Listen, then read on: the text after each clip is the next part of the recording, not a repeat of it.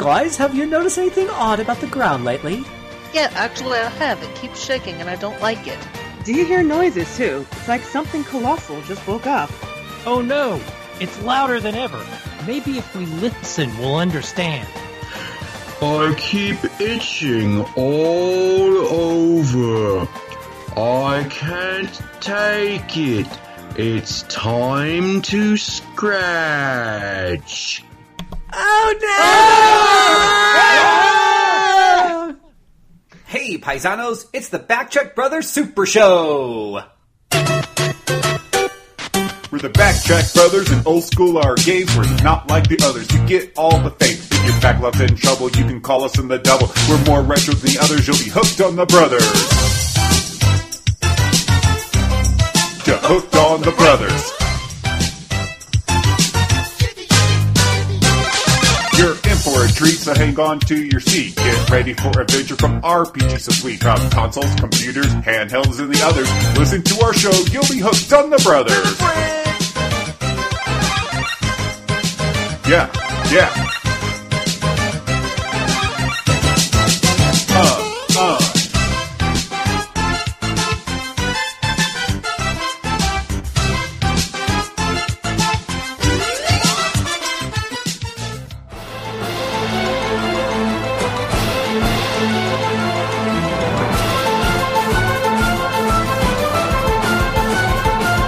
Welcome to the RPG Backtrack, where we talk about computer and console role-playing games from the way back when, right up through yesteryear. Here are your hosts, Phil Willis and Mike Minky. Welcome back. This is RPG Backtrack, episode 181, Xenomorphing. I am your well-connected host, Phil Willis, and this is your other not-so-well-connected host, Mr. Mike Minky. That's okay, the filter will take out the fact that Mike actually didn't talk for a few seconds there because he's having internet connectivity issues. But that's okay because... I will probably be heard with a significant delay because AT&T is terrible. That's okay, because here at RPG Backtrack, we are all about improvising. I blame AT&T! Yeah, that was actually the second name of our show, our second backup name for the show today. We blame AT&T. Has nothing to do with the game we're talking about, but it sounded like a good title. Anywho, we are talking today about Xenoblade Chronicles. This is a huge game. That is our word for the day. It's a Donald Trump huge. And to help us talk about this huge, massive game, I got a huge cast of RPG staff members. First off, we have Miss Cassandra Ramos. Hello, everybody. How you doing, Miss Cassandra? Good. I feel like it's been a little while since you've been on the show. Yeah, 2 episodes ago, so not that long ago. Yeah, it's been a while. Well, no, it's been a while since we've done this episodes. We have Mr. Kashua Jarpender. How are you doing, sir? I was wondering what you were going to do with that. I'm doing well. What? What was I going to do with what? Well, it's a rite of passage to have your name just butchered on RPG Backtrack, isn't it? What? What do you mean your name butchered? I pronounce your name just like it's written here. I said it exactly correctly. So you did. Yeah, thank you. All right. You get to stay on the show. So how are you doing? Doing all right. Yeah? All right. Fair enough. And I don't know why. I don't know why, but she keeps coming back. We got Miss Relly Kyan. Darn, I thought that we had some new meat so that I could finally get my name pronounced right. I was ramen noodles for years, Phil, so... he's never been on before. You have to give him the quiz. Oh my gosh, are you serious? Oh, you know what? You're right. I thought that was just the El Ofino double IPA talking to me. Hey, Mr. Kashua, welcome to your first time at RPG Backtrack. How are you doing? Doing well. Hey, we got a few questions for you, bud. You ready for them? I hope so. All right. Woo! What's your handle on RP Gamer, and what do you do? My handle is JSCarpe, JSCARPE, and I've been doing editorials and reviews around the site. Cool. Have you reviewed any games lately? Last one I reviewed was Summon Night 6, and that was pretty mediocre. Yeah, I feel like we need to prove you, so I'm going to be sending you some retro games that I really need you to go through that may or may not rhyme with Cosmedge and Mark Smyer. and I'm just going to need you to review those. Just kind of a little retro review to just show us your reviewing chops. It's a trap. Yeah. Totally not a trap. These are made by quality studios, so I'm sure they're awesome games, and you're going to have a great time with them. Totally. Why don't you give us an overview of your gaming history? What is your story with games? Oh goodness. Probably been gaming just about as long as I can remember. Some of my very first memories are playing like Commodore 64 in my parents' living room, playing probably like Space Invaders or whatever it was on the Commodore 64, and spent most of my childhood more on the PC side than on consoles. So as a part of that, I really didn't get into RPGs not really hard until I got to be an adult. And it was really when I got a PSP was when I got really into RPGs. Oh, that's pretty cool. You don't hear that too often. You don't hear people bring up the PSP as part of their rite of passage into RPGs, which is a shame because it has a ton. But it definitely has a nice, robust library of RPGs on it. What is your favorite type of RPG? Still probably strategy RPGs. I spent a ton of time as a kid playing strategy games. Thank goodness there wasn't an hours counter on games like Civilization, because Lord knows how many hundreds and hundreds of hours I spent on them and as a kid and in high school. Civilization's not an RPG. I'm going to need you to pick another example so our audience can actually relate to what the hell you're saying. Wait, Phil, Gold Box, maybe? Oh, Gold Box. Oh, okay. All right, thank you. I just got lost. You started talking like some sort of Swedish language and just totally lost me. Gold Box, got it. All right. What's your favorite RPG of all time? Favorite of all time? Trails in the Sky. Easy. Okay. All right. That's a fair choice. It's not Final Fantasy VI, but we'll let you stay on the show. At least you didn't say that other game. All right. Awesome. Well, I know you're going to have... There are certain answers that will just get you tossed off immediately. Mm-hmm. Yep.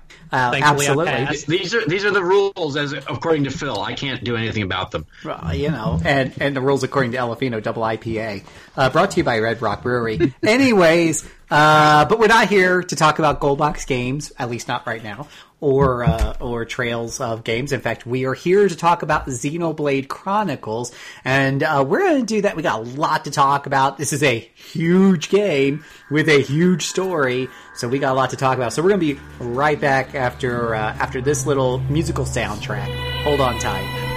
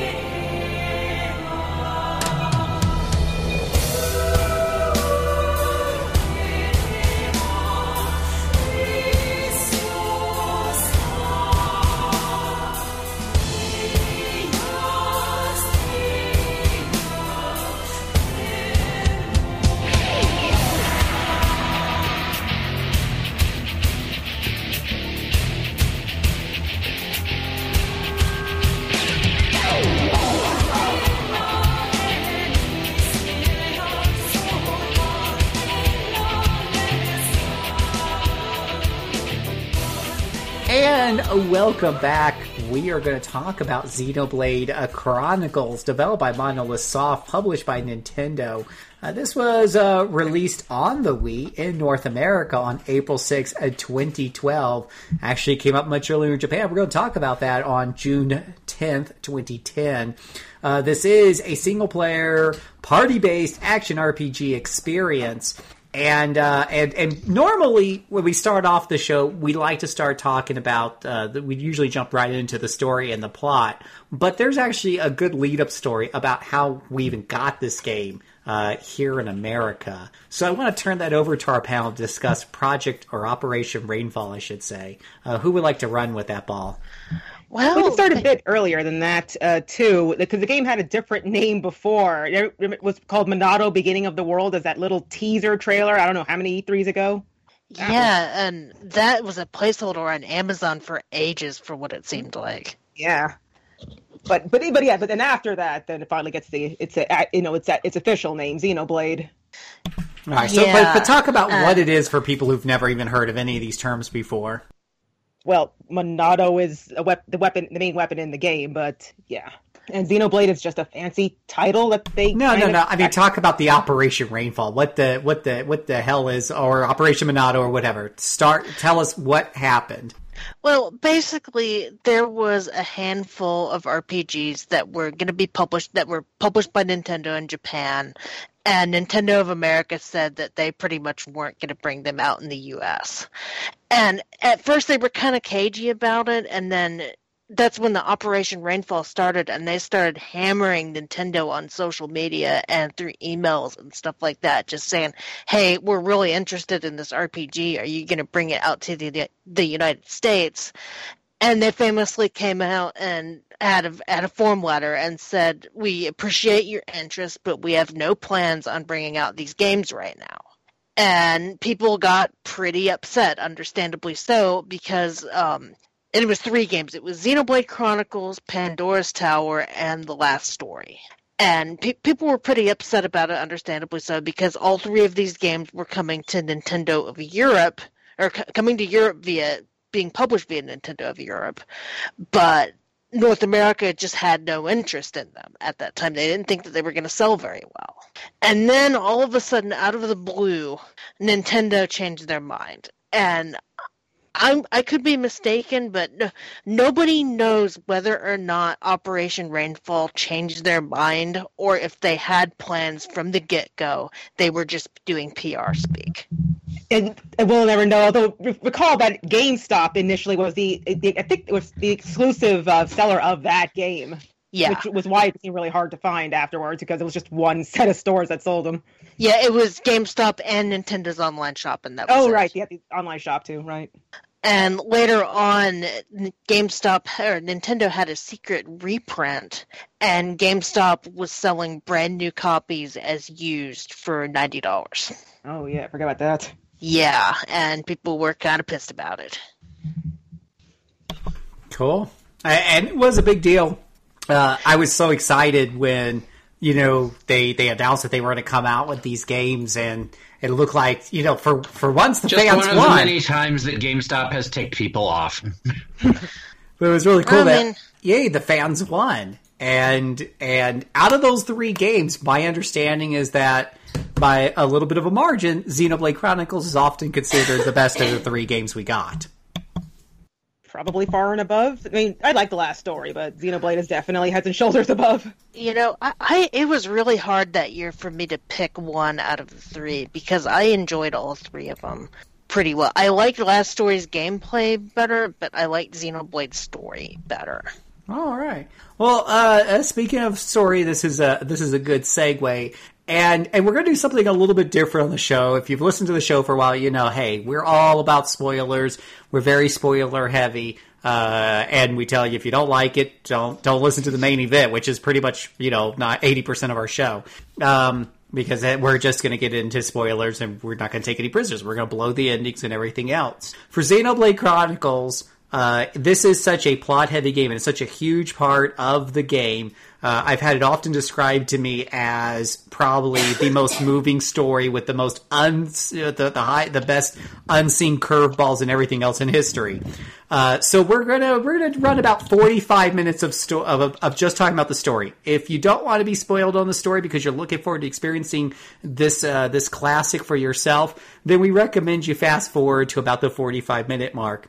And I personally will be bowing up because while I played part of this game, about 24 hours in myself, give or take, I don't want to be spoiled because I want to experience this in its full glory and be surprised and everything else along the ways. So with that said, I'm going to hand the microphone over to our panel and let them talk about this. So whoever wants to go ahead and start, Miss Cassandra, maybe you go ahead and get the ball going. Sure. Yeah, I got the beginning mostly down. So the game begins showing these two gigantic beings. You later find out that they are called the Mechanus and the Bionis. They're called gods in Japan and titans in the English release. They've been fighting each other. They stab each other with their swords, and then they go still. And however long later, life appears on them. These giant gods are basically the world in this strange world. Somehow it's this vast ocean that has nothing else but these two giant beings. Then it flashes forward to a few years before the events of the game, or maybe it was just a year, I don't quite remember. You see one of the characters who joins later, named Dunban, fighting with some other people. He sort of has the introductory battle there. He's fighting these strange machines called the Mechons that come from the Mechanus. They are there to wipe out the human race for reasons they don't understand. They show him fighting with the with the Monado sword, which is the only sword that can affect the Mechons. Although on Dunban's hands, it's damaging him. He can't handle it perfectly, and it's hurting him. After that fight, you are introduced to the main character, Shulk, as well as his best friend, Ryan, and another good friend / love interest, Fiora. They're in Colony 9, which is a human settlement on the Bionis. There's apparently only 2 colonies left. Presumably there were as many as 9. They never really go into too much detail what happened to the other ones. Let me think here. If anybody wants to take over at some point, please. I know at some point they are attacked by the Mechons, even though they thought they had taken care of them before. Shulk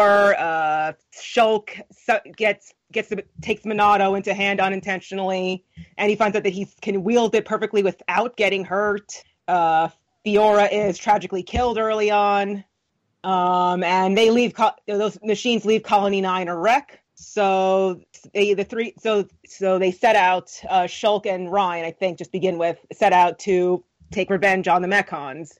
Let me think here. What happens after that? There's just so much. There is so much to this story, and I know it's a fantastic story, but so much happens, and I can't keep straight exactly what happens in what order. See, I did so many side quests that by the time I got back to the main story, I kind of forgot what was going on. I could follow what was happening then. It's just that I haven't played it in several years, so it's a long game. Yeah, same here. Yeah, it's been like I've been reading synopses to get ready for it, and there's so many of the little twists and turns that I've just forgotten. And it's only been a couple of years since I played it, but still. And I played this as soon as it came out, and like shortly after it came out north, maybe not soon after, because I'm sure I was playing something else, and it took me, I imagine, months to play through this game. But I'm still trying to remember what happened. Wow. So after that, they were trying to go after it. The one who killed Fiora was that's right. Face? The metal face, the special Mechon that has a face. Because before they just kind of looked like just machines. They didn't look like Android like it at the least. And that one, the Monado was unable to damage for some reason. Yeah. And he starts talking in a later encounter. I think pretty mean, nasty guy who shows up in Smash Brothers, curiously enough, as an obstacle. Yeah. So after that, it was Shulk and Ryan go off to the other human colony, like Colony 6 is the next place they go to. Yes, that's right. They meet Charla. Yeah, who's Ryan's love interest. Let's see here. And I think the Mechons and Metalface also attack there. They managed to fight him off. Much of the game, a lot of the side quests are actually devoted to rebuilding Colony 6, as I recall. Mm-hmm. That's what I remember. Let me think here. What else happens after that? That was about the point in the game where you get that, where you, wasn't that the one where you come out on the thigh? It's part of the great thing about the game is like the art design. So you're working your way up the Titan and then across and then over to the other one. But that's right about the point where you come out on the thigh and you're able to see both of the Titans off in the distance. Mm-hmm. And that was just kind of, I still remember that point as like being the most, like one of the more amazing things in the game. That first time you get that view way off in the distance of Mechonis. Like, wow, you really are on a gigantic being that's like a landmass, but vertical. It is pretty amazing. Yeah, you're like an ant crawling up a person. Mm-hmm. You got that sense. Let me see here. What happened after that? I know Dunban eventually joins the party. I can't quite remember under what circumstances. I think where he saves them at some point. Yeah, yes. It's one of the times that the face Mechon comes back when Dunban shows up and saves them. Yes. If I'm remembering right. And let's see, I think some other Mechons with faces show up. Same thing. The Monado can't damage them for some reason. I know one of the quests that's later on is to find a way to power up the sword so it can damage, like, not just Mechons, but anything else, including humans. But I think I'm getting ahead of myself. But at some point, they go to the Machna Forest. They meet a strange race of beings that become sort of a mascot of the series. The Napon. They meet the next party member, Ricky, who is a highly amusing little guy. I think it's adorable. The potato people. Yeah, I think it looks like the Pokemon Wigglytuff to me. Yeah. I think one of the characters in Xenoblade X calls the Nippon potato people and threatens to cook them. Well, but yeah, I think to me they look like Wigglytuff with ear arms, because their actual arms are stubby and useless, so they use their ears as arms. To me, they look like the little rabbit things in Magic Knight Rayearth.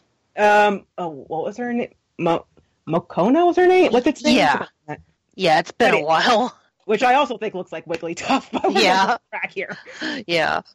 They also they later meet another race, the High Entia, the other biological race on the still around anyway. On the Bionis, they look mostly human-like, except they've got wings on their heads. Although they don't know she's a High Entia at first because she has a headdress covering it. Okay, there's that leg. And her name is escaping me right now. Wow. Melia. Melia, yeah. I like her too, so I can't believe I forgot it. And Ricky calls her Melly. Let's see here. What else happens? Wow. At that point, that's when you eventually you end up going to their... God, what was the name of the High Entia's capital? Alchemoth, yes, which is loosely based on, I believe, the Hebrew word for knowledge. Alchemoth. There's just like the other sort of the pseudo franchise of Xenogears and Xenosaga. This has a lot of Gnostic elements in it.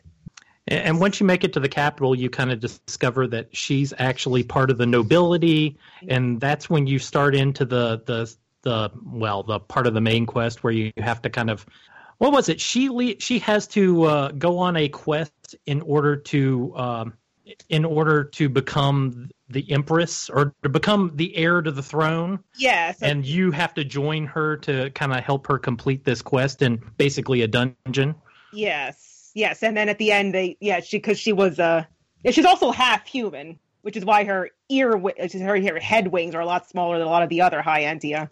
Yeah, apparently the emperors have like two wives, and one of them is also Entia, and then the second wife is a Hom. Yeah, Hom. I forgot. She was humans, they're Hom. Well, they're human. They're humans with a fancy name.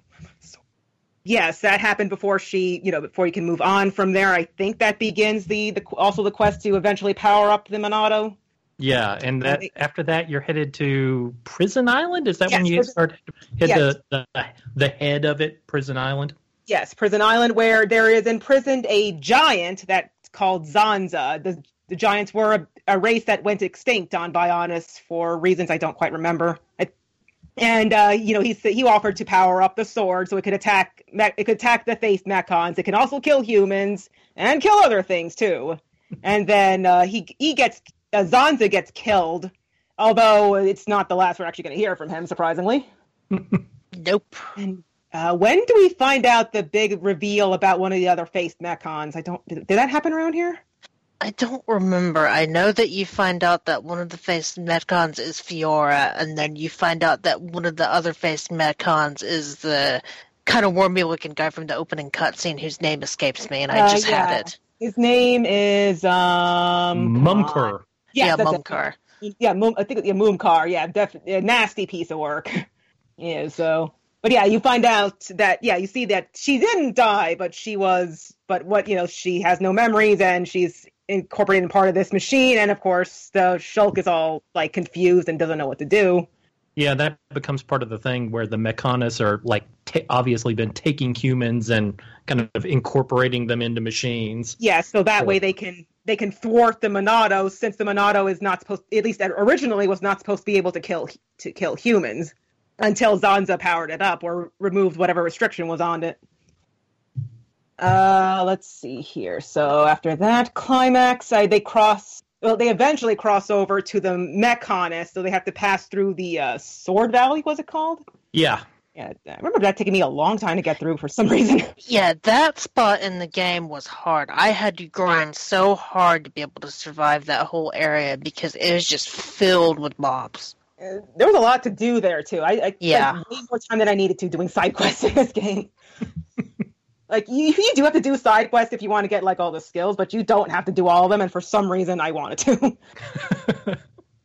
Okay, so, let's see here. They at some point get over to the Mechonis, and they slowly, this is where they also discover that the Mechons are not, like, the original race there, but they are they're machines. But there are machine beings called the Machina there, and they are almost extinct. But they're not the ones leading the fight with the Mechons. It's actually one member of them that went rogue, whose name escapes me. But I do remember his machine was named Yaldabaoth, which is from Gnosticism. Is it Egil? E-G-I-L? Egil. Yeah, that's it. Egil. Yes, that's it. Yeah, he was the son of their leader. And yeah, the Mechons are there. They explain what's going on, and that the reason he's trying to fight against them is because he believes that they will eventually, that the Bionis will eventually destroy the Mechonis and the Mechon with them. The Mechons, the Machina with them, which is why he's trying so hard to wipe out the Homs and presumably and the Bionis itself. Let's see here. What happens after that? Just trying to look. This summary I'm looking at is massive. Okay. And when at some point, maybe I should just skip to when Zanza comes back. I don't even know what else to do anymore. And we even glossed over the Alvis guy that keeps showing up to kind of tease the party. Oh, him, right. Completely forgot. Yeah, he started way back with the Hyentia, right? That's when he first shows up? That's when he first showed up. Yeah, to mysteriously, sort of watch him / sort of kind of help him out, but not really, because you really don't find out what he is until much, much later. It should be worth noting that this game actually has a chart inside of it to figure out who everybody is and their relationship to each other. Yeah, that includes a lot of the NPCs, too. Yeah. Let me think here. So, let me see here. At some point, there's a betrayal. Betrayal? Dixon. Oh, right, him. I forget. But that's right. That's kind of at the end. I forget that you think he's a good guy at first, but you find out he's actually working for Zanza, who, surprise, surprise, is the main villain of this game. And also, should I just skip to that part with Zanza and what he actually is? Yeah. Yeah. Okay, so Zanza is actually the creator god of the Bionis. And his plan is to keep things in a sort of state of eternal recurrence because he doesn't want the beings on the Bionis to fly off into space or something like that. I actually don't quite remember. I don't quite recall his motivations all that well, but he's not a very nice guy.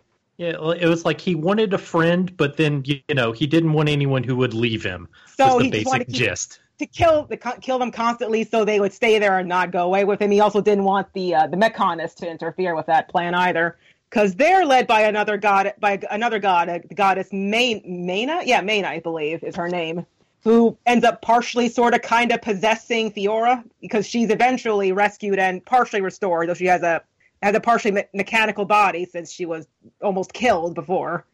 And Zanza was also the person that got the Mechanis and the Bionis to fight.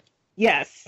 Yeah, because they kind of lived in their own massive bodies to begin with, and yeah, he's the one who started that war. And his plan was also to he used Shulk to power up the Monado so he could take the sword and use it to eventually take down Maina, which he does eventually kill her, I believe. Yeah, she dies like saving Shulk and the rest of them from one of his attacks. And let me see here. So then the last part of the game is to be able to confront Zanza and defeat him. So they, yeah, just I know there's a lot. I guess I'll just skip right ahead, I guess, because the ending I can remember fairly quickly. So they go off into Zanza's stronghold and get teleported to something that kind of makes them look like they're out in space. They're walking along like the planets of the solar system. They fight him, they defeat him, and then you find out the whole backstory as to where this strange world came from to begin with.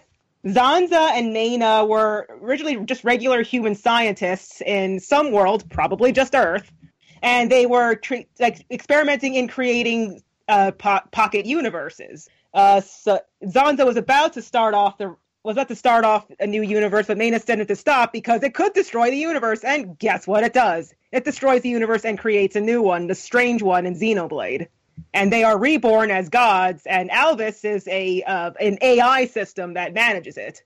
He was like the AI from the space station they were on. Yes. I think. Yes, yeah, it was so that's why he stuck around there, and so his role is just kind of to oversee things. And after he's killed, Shulk decides to just he just kind of decides that the world develop on its own, and the world presumably becomes a regular spherical planet and not this strange landmass is on. And then you see flashback forward, everyone is happy. Fiora somehow gets a regular body again. I think there's a novel that explains they find like a sort of a regeneration machine to restore it. Though the game just kind of like, oh look, she's all flesh again. Although some character offhand mentions that they could like clone parts of her body to restore her, and then it ends. Yeah, so it was a gigantic setup for the JRPG thing of where you have to fight God and defeat him. Yes, but again, this is Gnosticism, so he's a false god. Because he's not the true creator. He just keeps the world trapped in this illusionary world, which is kind of weird because Egil fights them with Yaldabaoth, and in Gnostic mythology, Yaldabaoth is the false god, the demiurge, that keeps the world trapped in an illusory false world. But he's fighting against this god that's also fake, so it goes up, it ones up it or something. So, yeah, I guess that went quicker than I thought, just because I really don't remember a lot of the specifics. There's a lot of minutia and details in this game's plot, so it's really hard to kind of sum it up in a 3-act structure. Yeah, very. But it is a good story, just because we can't really remember a lot of details. It's a very good story. It's just very dense. It'd be a doorstop if it was a book, that's for sure. Oh yeah, definitely. And that's not even that's the main story. That's not even including all of the hard events, not all of the side quests that you can do, and all the character subplots that go on. Yeah, it's really thick. It's really good, but really thick. Okay, let's see if this works. Am I coming through with that delay? Yes, I can hear you. Yeah. Okay. Well, it's probably from all the delays that I was getting earlier, but.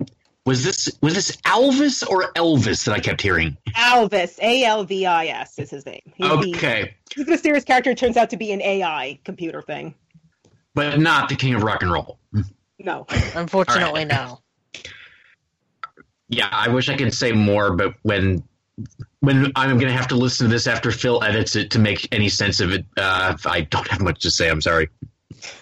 Usually when I do a backtrack, I try to find a plot summary on YouTube that kind of gives the bullet point details. And all the plot summary I could find was basically all of the cutscenes mashed together in a 10-hour playlist that I couldn't even get through, mainly because I was, at work.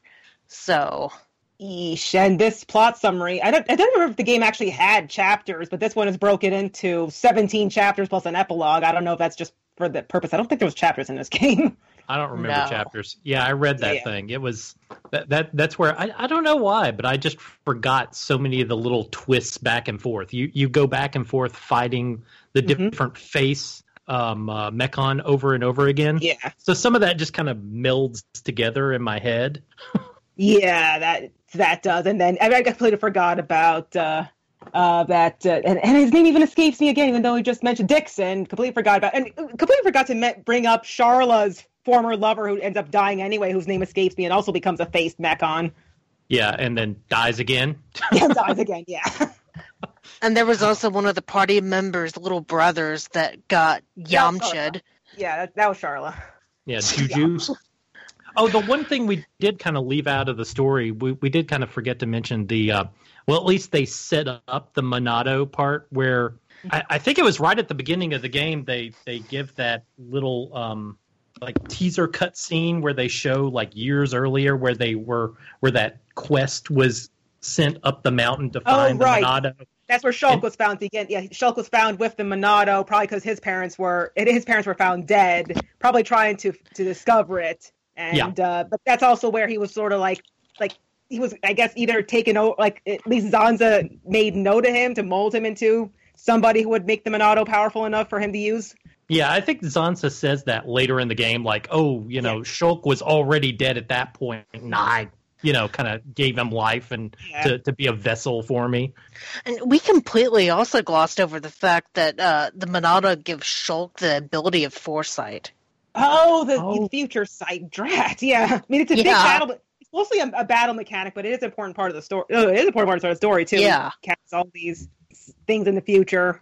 But yeah, it allows him to see a brief moment into the future. Again, it's mostly a battle mechanic, so he knows what the enemy's about to do and can prevent it. But it's an important part of the story as well.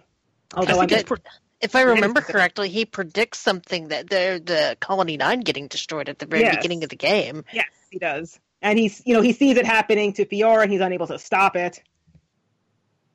I can't remember if it ever explained why he has this power because of the Monado, though. I think because he was chosen by Zanza to be his vessel. I think. Okay. But he still had the power even after he lost, even after the battles with Zanza, and he doesn't have the Monado anymore. So I don't know if that was just the power of the Monado or not. Once again, reading these synopses and trying to make sense of some of this stuff. It's very difficult. Yeah. It's difficult, yeah. Then do we get into the characters now? I guess we should, yeah. Well, first we got Shulk, the main hero, who is a scientist, which I always like having scientist heroes in RPGs. They're very rare. So, yeah, he's already more memorable because of that. He's a bit of because his scientist is also kind of a nerd, too. Yeah. He likes machines and weapons. And then we've got... Sorry, go ahead.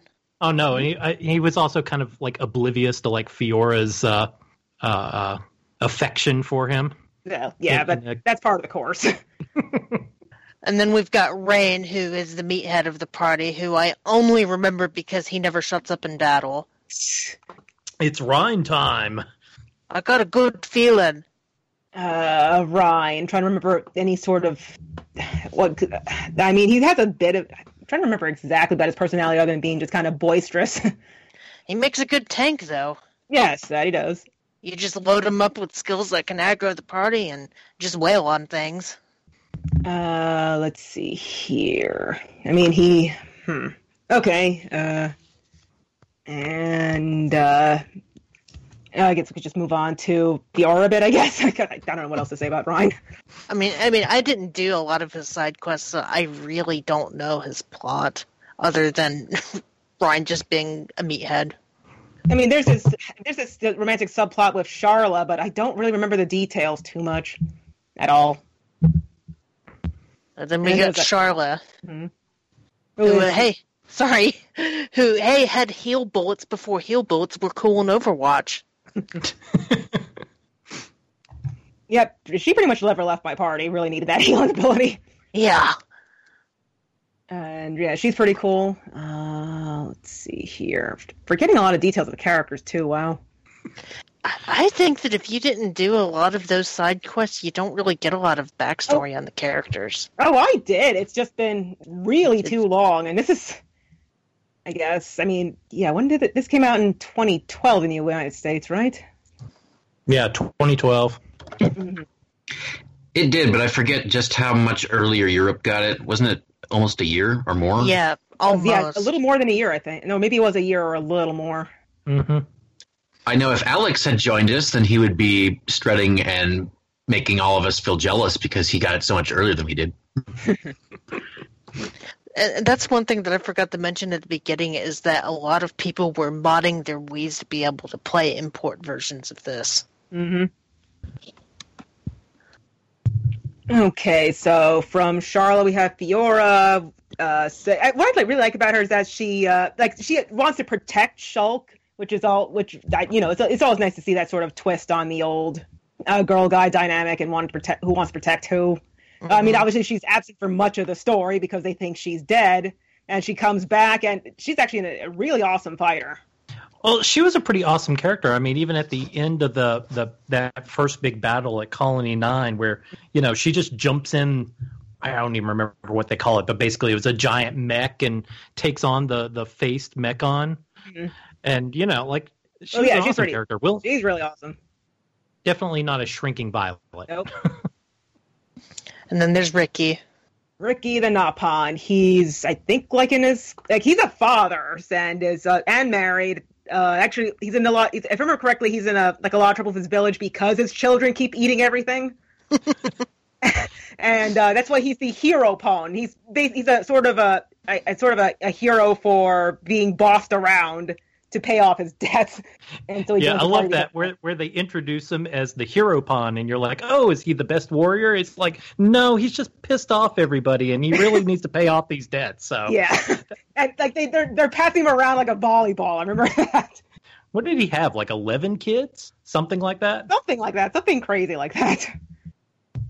He was entertaining. He was actually a fairly good tank too, if you figured out how to use him. Normally cute characters like that in these games irritate me, but I found him to be highly amusing. Yeah, but he has his sweet moments too. I guess because he's older, it's a good shoulder to listen to your problems, and is surprisingly wise despite his goofiness. And let's see here. After, I guess, Dunban is just your typical sort of older cool guy. He's the older brother of Fiora. I liked using him a lot in my party. I thought that he was a good fighter. He was one of the ones you could actually use as either a tank or a DPS, right? Mm-hmm. Yes. Tended to use him more for the latter, though. Yeah. And then I guess Melia, the Hyentia, she gets a crush on Shulk, but obviously that doesn't go anywhere. She's a sort of magic user. I suppose I'd like to fight with her because of her ability to knock enemies down using just a kick. Mm-hmm. Mm-hmm. That was a lot of fun. Yeah, once I learned how to control her, she almost never left the party. Mm-hmm. Oh, we cross over to a story where the Hyentia are transformed into monsters called the Telethia. Completely glossed that over because they evolved from them. Yeah, so you had the Hyentia evolved from those. What did they look like? They were almost like stingrays. They were something? They vaguely looked reptilian, which is why I guess the Nopon called them Dino Beasts. And I guess there's a pun there. The Dino Beasts evolved into the bird people. Mm-hmm. And but because they still had the Telethia genes, Zanza could still transform them back into their old forms. That's why a bunch of them were interbreeding with humans to try to eliminate those genes. So Melia and other hybrids did not transform. Yeah, and there was a subplot to that where there were basically racist Hyentia who were who wanted to exterminate the half breeds. Yes, and I'll only know that you're just playing into the, yep, you're just going to get transformed into a monster. Too bad. Yep. Genetic diversity is good. And that's I think that's all the playable characters. Yeah, that is. I mean, we were talking about the gods. I mean, don't really remember too much about the other the non-party characters. I remember being very upset at Dixon's betrayal because I really liked him as a kind of a father figure for Shulk in the beginning, and when he did the heel turn, it got to me pretty bad. Yeah, he was especially nasty. Like that affection he seemed to show, it was really just all a lie. Just wow. Mm-hmm. Yeah, he was just being groomed to be the vessel for Zanza. Basically, a sacrificial lamb. Yeah, I remember when there is that big scene, pretty close to the end of the game, where I can't remember the exact part of it. Like you're fighting a battle, and then Dixon just kind of shows up and shoots Shulk in the back, and you're just like, "Whoa!" Oh yeah, that a heel turn for all heel turns. And I never saw it coming either. Usually, I can see this stuff coming from a mile away, but that one just left my jaw on the floor. Yeah, same here. Wow. Yeah, I was playing the first few hours of it this weekend, and like there were a couple of times now where they cut away to Dixon, and you're like, oh, okay, that's they're trying to kind of like they're trying to show foreshadow. You something. Yeah, they're trying to foreshadow it, but like I didn't catch on the first time. Yeah. If I had the time to replay that, it would be really awesome to kind of catch up on those clues. Like it didn't come out of left field, but I guess they were really subtle about it. Oh, I'm sure this is one of those games that if you watch it again, knowing what you know, that you're going to catch a lot of stuff that you didn't notice the first time around. And hey, only 10 hours of YouTube, and you can do that.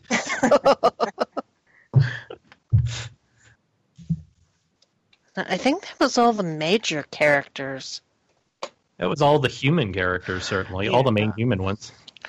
Yeah, especially don't remember too much about the other non-human ones. But obviously, we talked about the gods. Zanza's a serious jerk, and Mayneth is actually a really nice lady.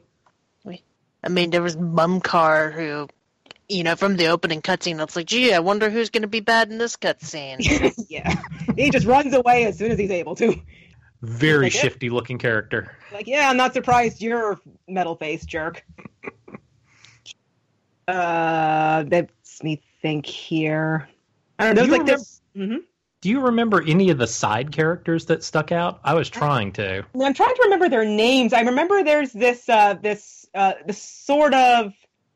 She's sort of a half sibling, but not really, or maybe a step sibling of Melia, who looks like she's a full-blooded Hyentia, and her mother, which is the other wife of the Emperor, is like is a big racist. But as it turns out, she's actually also half human through some kind, which is why she's able to survive Telethia.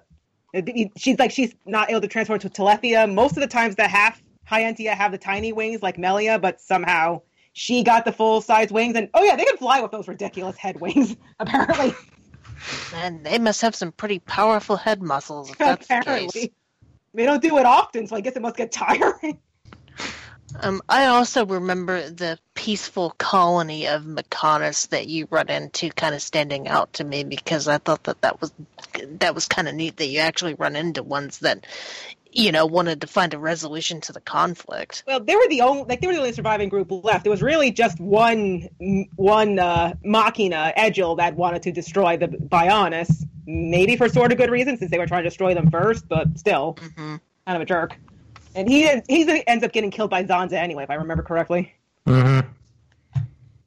Because you meet his sister in that group, and also his father, which is like the leader, the chief.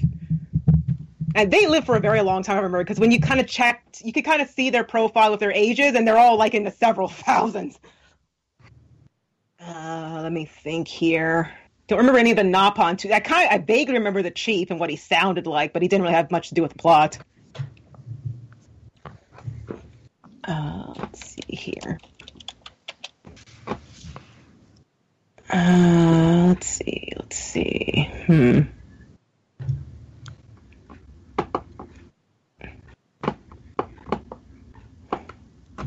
That's all the major characters I can remember. Yeah. Can't even remember any more names, really.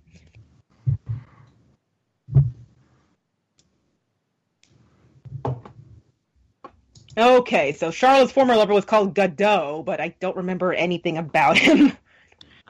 My memory is that he just really wasn't much of an entity in the game. No, he shows up as, hey, he's still alive, he's a metal face, and he gets killed off just as quickly. Yeah. Well, he has to get killed off, so Ryan has a love interest, I guess. Well, yeah, that's true. Short-lived love triangle, I guess. Did we talk about the ending? Yes. Okay. With the whole, it turns out that the gods were actually, the gods were human scientists, create a universe that destroyed the old one, and then Shulk chooses to recreate the universe like a regular universe with the planet actually being a planet. Yeah, he kind of rejected the idea of him being a god. Mm-hmm. Yes. Okay. Like that is one of the images that still sticks out in my mind from the game, that weird reveal of that was actually scientists all along, and you see Earth, what looked like Earth, and them on a space station. It was just so bizarre. You're playing this otherwise just kind of like fantasy sci-fi-ish thing, and then they throw that in. They throw in like, oh hey, it used to be Earth maybe all along, except it was kind of reconstructed into something else different. See, when I beat the game, I wondered if at the time if that had any sort of connection to the one on the PS2, whose name is escaping me. Xenosaga, which it can't due to like licensing issues. So okay, because I didn't finish Xenosaga, so I didn't know if it was tangentially related or what. No, just in terms of themes. You didn't finish all of Xenosaga or just one of them? I didn't finish one of them. I can't really blame you because the third one is the best, and you have to wade through the first and the second one to get there. But yeah, just like Xenogears isn't really connected to Xenosaga because of licensing issues. Xenosaga is sorta, kinda remake, not really. Oh, and also sorta, kinda prequel, but not really. Xenoblade is almost entirely unrelated except for some themes, like a lot of the Gnostic borrowings, and I guess the whole like really high, the sort of high concept ideas as well. Obviously, this is a lot more fantasy-based than Xenogears or Xenosaga. Okay. I mean, I don't know what else I can say. The plot, or the characters. Yeah, it's a dense game. Very dense. That's for sure. You're certainly not going to get through it in a weekend. Oh, a week maybe if you're dedicated. A week maybe if you don't sleep. Yeah, okay, yeah. Or go to work. Okay, a month if you're dedicated. Yeah, I think my playthrough was like 109 hours. A little over 200 for me. Oh, Lord. I couldn't remember mine. I don't think I went as long as you guys, but it was pretty long. It took me a while. But again, I spent ridiculous amount of hours on games anyway, so... I got really sucked into doing a lot of the side quests and wanting to kind of min-max a lot of my characters, which is probably a good reason to segue into gameplay. Okay. Don't know if we that would be Phil's cue to come back. Yeah. Oh, since this is where he can really shine. Yeah. Okay, all the spoilers all done with? My virgin ears are still protected? Yes. And then Shulk and Rain fell in love. Oh no! Oh wow. Okay, now we're gonna have to take a short break while I go get a couple of vodkas to try to end the tears. Now that I know something I'm not supposed to know. We'll be right back right after this.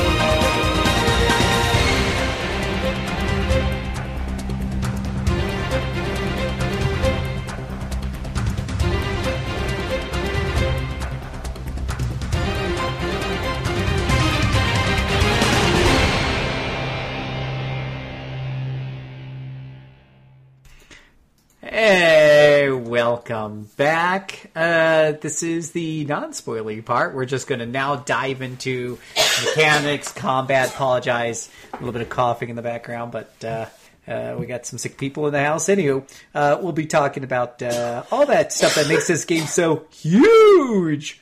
Just all kinds of systems underneath the hood. But let's dive into the combat, because admittedly, I have to think when the Wii came out, I don't know if I've ever played a combat system quite like this before the Wii's time.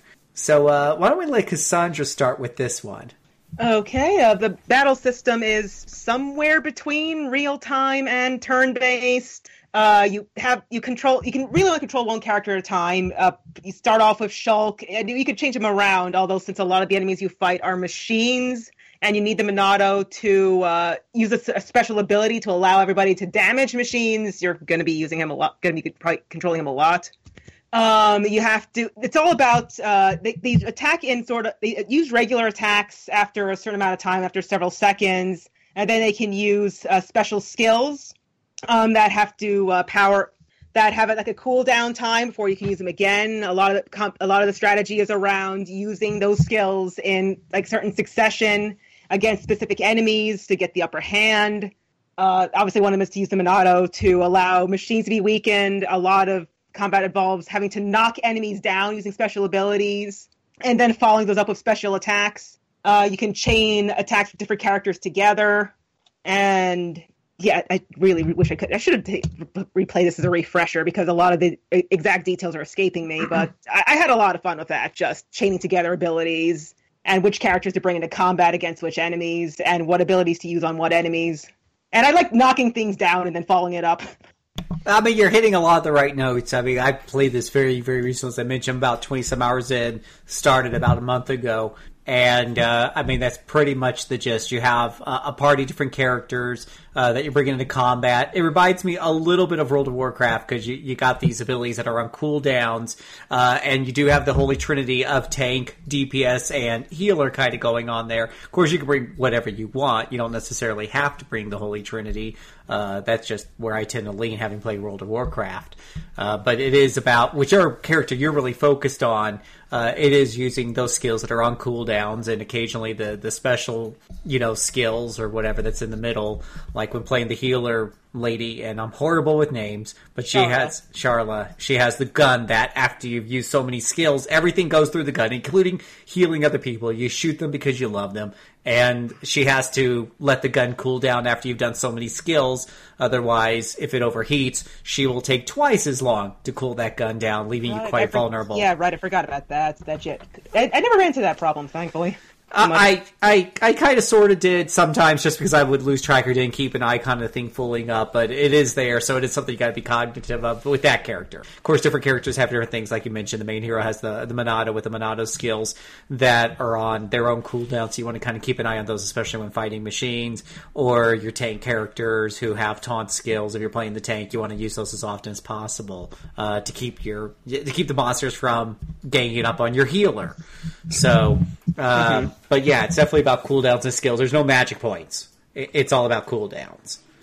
So, what did you liked it, right? Yes, I enjoyed it. Again, I thought it was really fun to chain together attacks. It's a different sort of. At least I haven't played a battle system like that before, and I had a lot of fun with attacking enemies. I had a lot of fun knocking things down, and you could use things strategically. And also, I forgot to mention, we briefly mentioned in the story that about the Monado's ability to allow Shulk to see the future. During battle, it'll telegraph certain super powerful attacks that an enemy's about to do. And if you can use a special skill, usually involving knocking down the enemy just right, it'll change the future and prevent that super powerful attack from happening. Yeah. So it lets you know that a monster, and it's kind of like in some games how some monsters, we have real-time combat, some monsters will start showing up a charge-up combo, like I'm sorry, not a combo, but a charge-up meter. They're about to unleash a big attack. Here it's tied into the fact that the main character has visions of the future through the Monado, and it's integrated very, very well as a gameplay mechanic there in combat, as well as in other parts of the game that we'll discuss. They did a really great job of integrating this this concept of the sword into various parts of the gameplay, including the combat.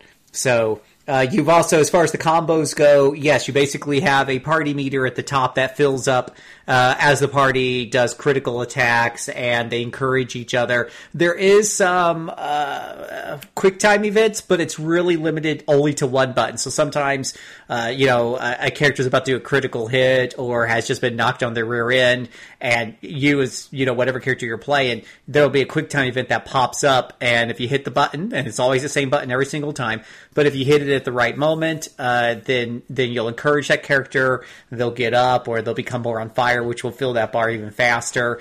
If the bar's got all three segments filled up, then you can unleash a team combo attack where that is the one time where you can control all three characters in turn succession. And the way the combos really work, to get the most out of them, is if you do the same color of attacks, because the different skills that you have are color coded: red, yellow, blue, green, for different types of attacks. So if you have three characters who all have red attacks, and you happen to do one after the other, the damage pretty much multiplies, and you can get in some massive damage, and it really is a key way to take down bosses within a decent amount of time, because otherwise you're kind of wailing.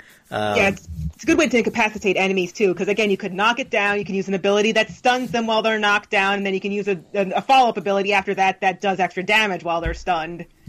Keeps them on the ground. Right. And as far as knocking them down, so there's a number of different status effects that kind of tier up. So, like, for example, and I'm horrible with names and details and whatever have you, but one character will be able to inflict, this first level of status on him, which doesn't do a whole lot. It might be like bleed or something.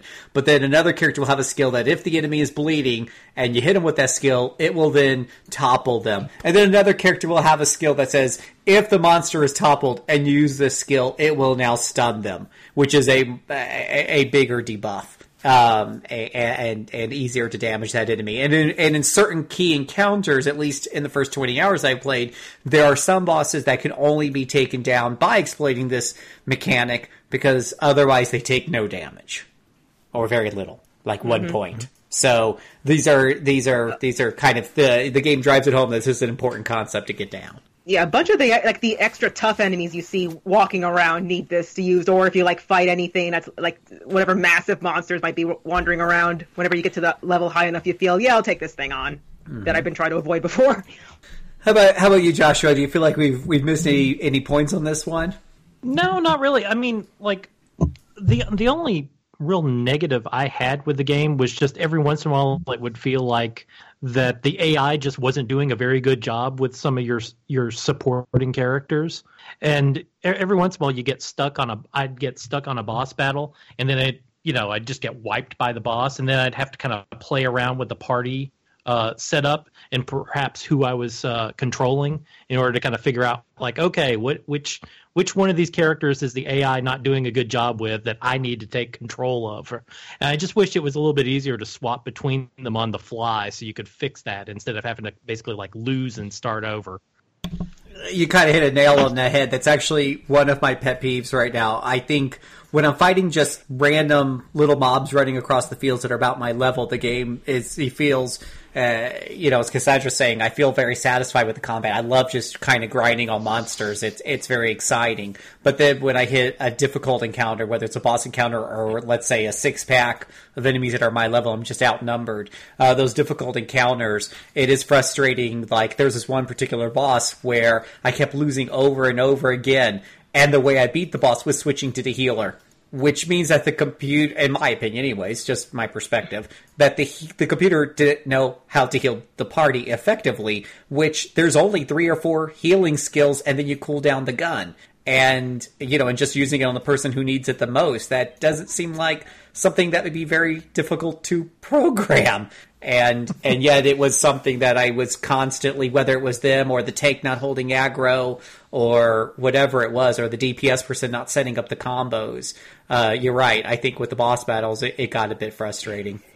I think along those lines, another one of my frustration had to do with those combos. So the game goes out of its way to make sure that in order to move up that tier progression of going from I forget what the first condition is, to toppled, to staggered, or stunned, or whatever, that there's no one character that generally can do that progression on their own. You really need to depend on the other party members.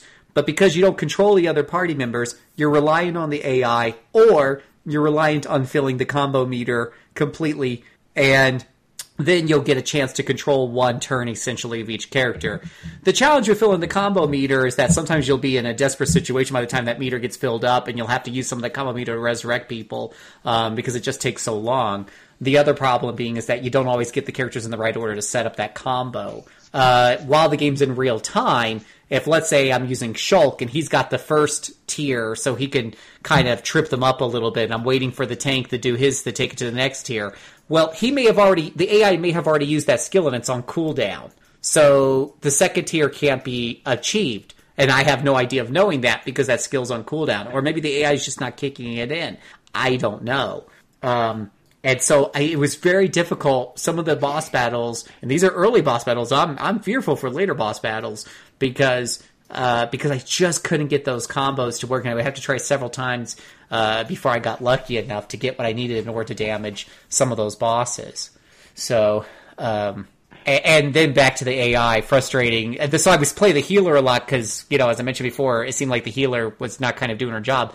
But then, I would run into a mob of 6 monsters, and I would heal people, and I would draw aggro to myself. And it's like, tank, come on and get this aggro back. I'm running away because I'm taking this heat. And you just want to be able to, either Final Fantasy XII, which allow you to give, some AI parameters, with the Gambit system, or Tales of games that allow you to kind of jump around characters to use their different skills.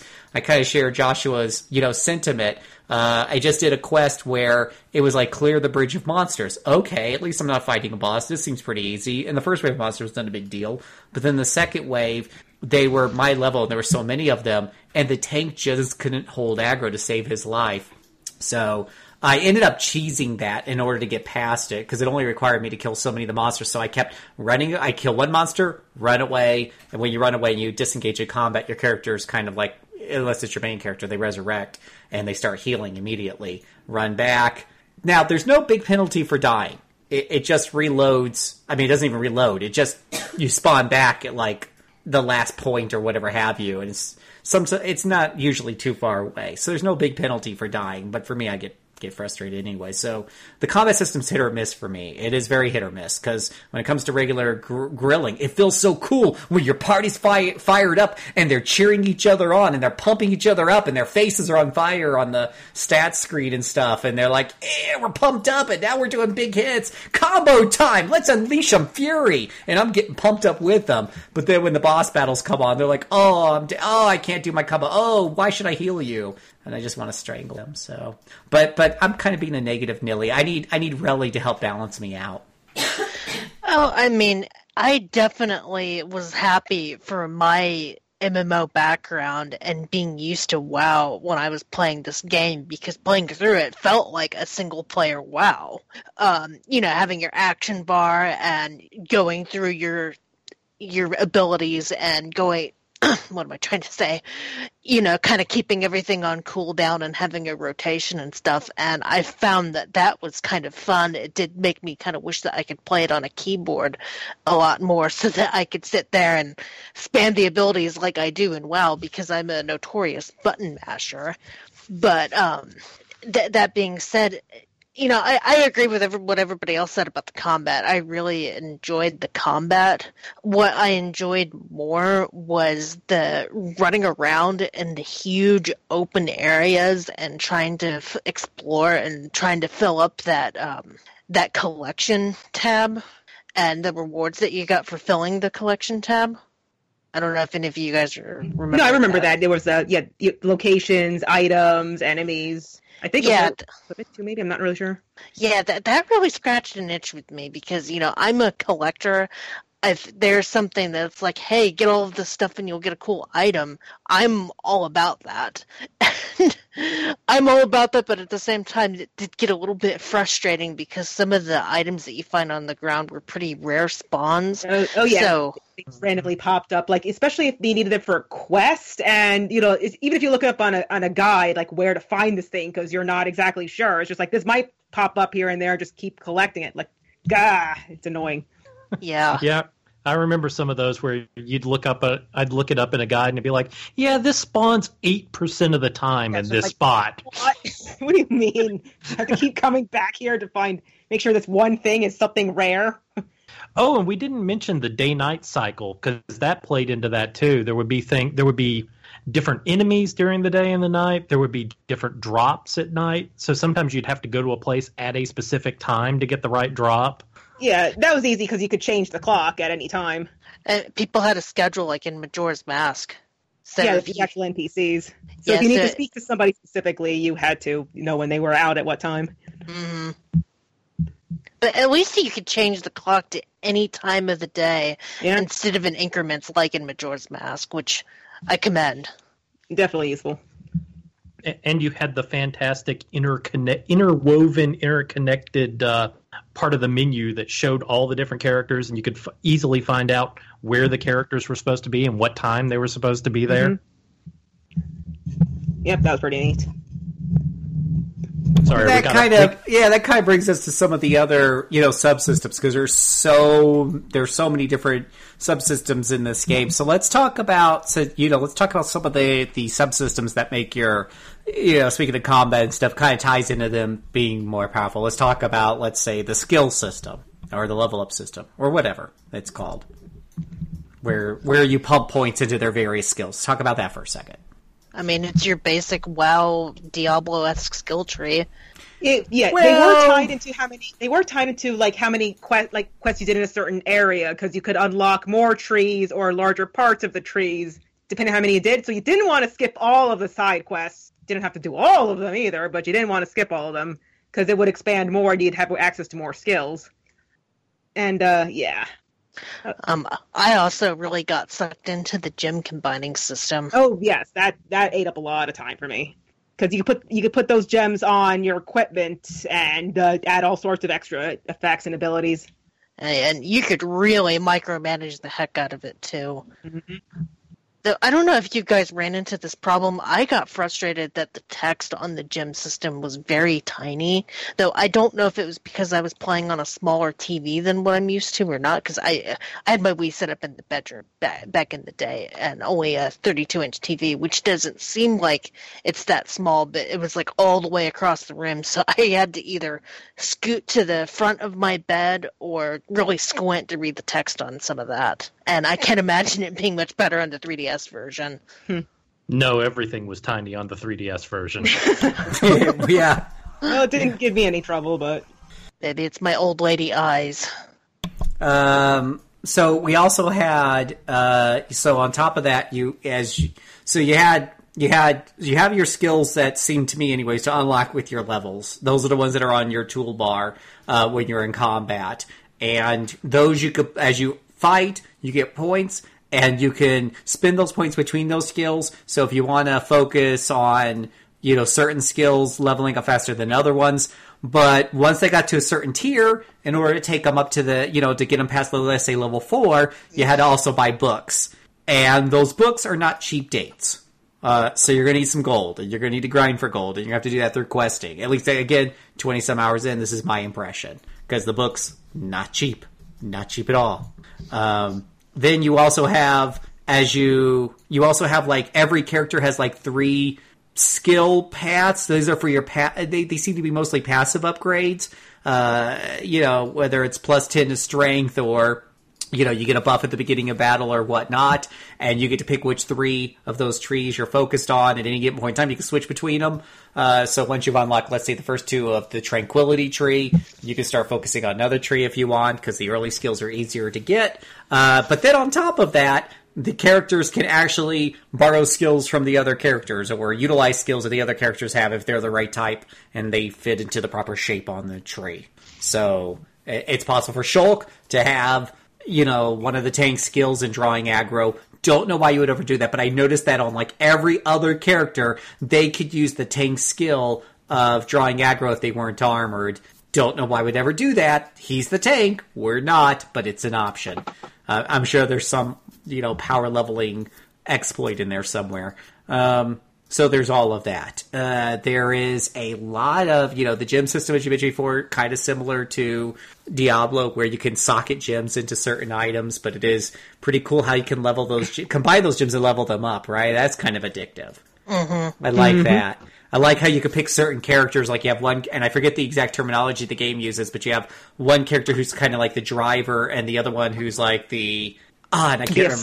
The assistant of some sort. I can't remember the exact name, but some sort of assistant. And I had my own, like, okay, I got to use these two characters for this specific type and whatnot. And yeah, I spent a lot of hours doing that. And there's a lot of strategy there because as you find these rocks, they'll be rated between 1 and 100 or 1 and 99. And if you combine certain of them and they go over 100, you got a gem. But sometimes you're just trying to get as close to 100, so you have a bunch of these rocks that are really close to 80 or 70, so that you can combine those two and then shoot way past 100 and maybe get a higher level gem.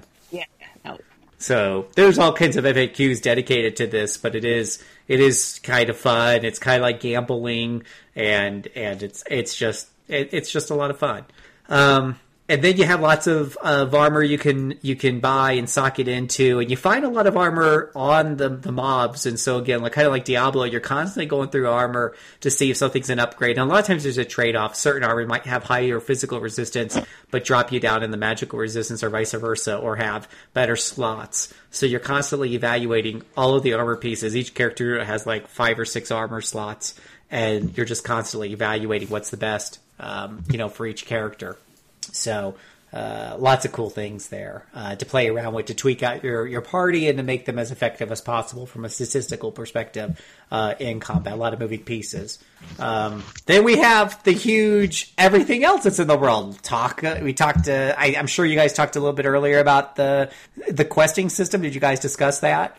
It's pretty much WoW side quests. You go find people with exclamation points over their heads. I think it was exclamation points in this game. I'm not sure. Yeah, I think it was exclamation points, yeah. You go find them, and you go find out what they want you to do, and you go do it, and you come back, and you get fat EXP. And there's a lot of them, but my impression is, again, just playing is that you really do need to do some of these, because the gold requirements and I mean, I tend to fight everything along the way. I'll go a little bit out of my way even to fight extra encounters, especially since the normal combat against regular mobs is very satisfying. But I've come across bosses and been a level or 2 down, which is a huge disadvantage. At least it seems like a disadvantage to me in this game. So it seems like picking up some of those side quests, especially for the gold, seems to be really encouraged. Am I wrong? Did y'all remember differently? No, I mean, you really need it. It behooves you to do side quests, because if you're going to try to get EXP from just killing monsters alone, you're going to have a bad time. Mm-hmm. And as I recall, at least a lot of the more mundane collection sort of side quests, a lot of them didn't require you to have to go back to the person and give it to them. It's just like you collected 6 of the thing, the quest was done, it give you your EXP and your money right then and there. Yeah, and if you just happen to have that many of the item there, you'll just get it as soon as you take on the quest. And a lot of times, if you picked up like the shinies on the ground and they were part of a quest later, Shulk would have a vision that would say that these are part of a quest later. Right, forgot about that. Yeah, that was nice. Going back to the time mechanic again, you'll pick up something and it'll say, you'll see a cutscene with the character going, I might need this later. And so, definitely pretty cool. Definitely worth bringing up is the fact that while again, this game, I don't know if we've talked about the environments, but this game is huge. Like, I didn't even know the Wii U could handle environments so large. Like the whole thing takes place on 2 titans that are fighting each other. Those are essentially your worlds. And when you're in certain plateaus, you can see the arm or the sword or whatever of the other Bionis huge and massive in the distance over your head. Or you're looking at a waterfall that looks like it's like kilometers away. and you can see that. And to imagine that those draw distances somehow work on the Wii is just mind-blowing. It's just so well done from a technical perspective. It's just mind-blowing. And it's so cool the first time you get to like one of those big open areas and you walk out into it and you see one of the giant one of the giant animals off in the distance, and everything in the game would tell you what the level of the enemies were before you would get near them. So you'd be like level 10 and you'd see like one of those level 95 enemies and you're just like, okay, I'm going to stay over here away from that guy. Like where it's safe. And it behooves you to do a lot of the exploration because when you unlock the landmarks, it unlocks fast travel points on your map so that if you have a quest later on, you can actually go to that fast travel point. So when you get to a new area, you really kind of want to just look in every nook and cranny of the new area to unlock those fast travel points. Yeah, and that's where I was trying to get to, and going back to the quest for a minute, is that I think that this world is huge. It's MMO huge, and it's got a lot of MMO mechanics in it, but it does have conveniences such as the instant fast travel and the fact that as soon as you're done with most of the quest, you generally don't have to go back to the quest giver. It instantly pops up done. It instantly gives you the rewards. It's like an ATM card. It's great. Hey, I got money loaded, and it works really nice. So, It does do a lot of the conveniences in there so that you don't feel like that you're wasting a crap ton of time just running around looking for people. I don't remember, though, on the quest, there's really no way for, if you're doing a quest, aside from the quest description is saying, hey, this is in the higher plateaus, and then fast traveling to the higher plateaus, there's nothing else on the map really indicating, hey, the quest item you're looking for is right here. It's not that specific, right? No, unfortunately, it's not. That was before Quest Helper was a thing, going back to the WoW comparison. Yeah, so if you weren't quite sure where it was, you'd have to, just look around or look up a guide. Right. So there is that. Some of those things could take a little bit of time if you had your heart set, or you just might have to Wikipedia it. So speaking of Wikipedia, which knows it all, we have just jumping in on the podcast with us, Mr. Applications. Sorry for the delayed arrival. I don't know what could possibly be more important than discussing Xenoblade Chronicles. I hear I'm just in time for the spoilers. No more spoilers. You missed the spoiling section. Totally done. No spoilers. I want to talk about the heartbreaking moment when Riki dies. No, stop it! Stop it! Badju, this is exactly what spoiled me on Final Fantasy VII. I'm watching you. Wrong Xeno game. That was Xenogears when the cute thing got crucified. Oh my gosh.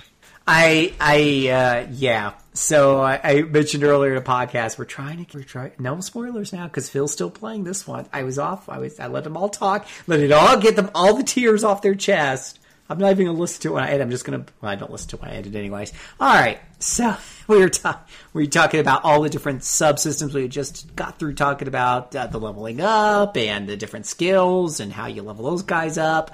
We talked about the quest, and boy, is my quest log really huge right now. Let's talk about, so the shiny things in the field. Maybe you guys can help me. I've noticed that, because I haven't really looked this up online, but I noticed that, of course, there's little shining dots in the field. I stop by and pick them all up. And I'm getting pages and pages full of everything from cotton swabs to bunny rabbit tails to, plywood and everything else. And so there's one page called, I think it's called collectibles, and another one called something else. And I don't know if it's okay to sell these or not sell these. Do I need them later on?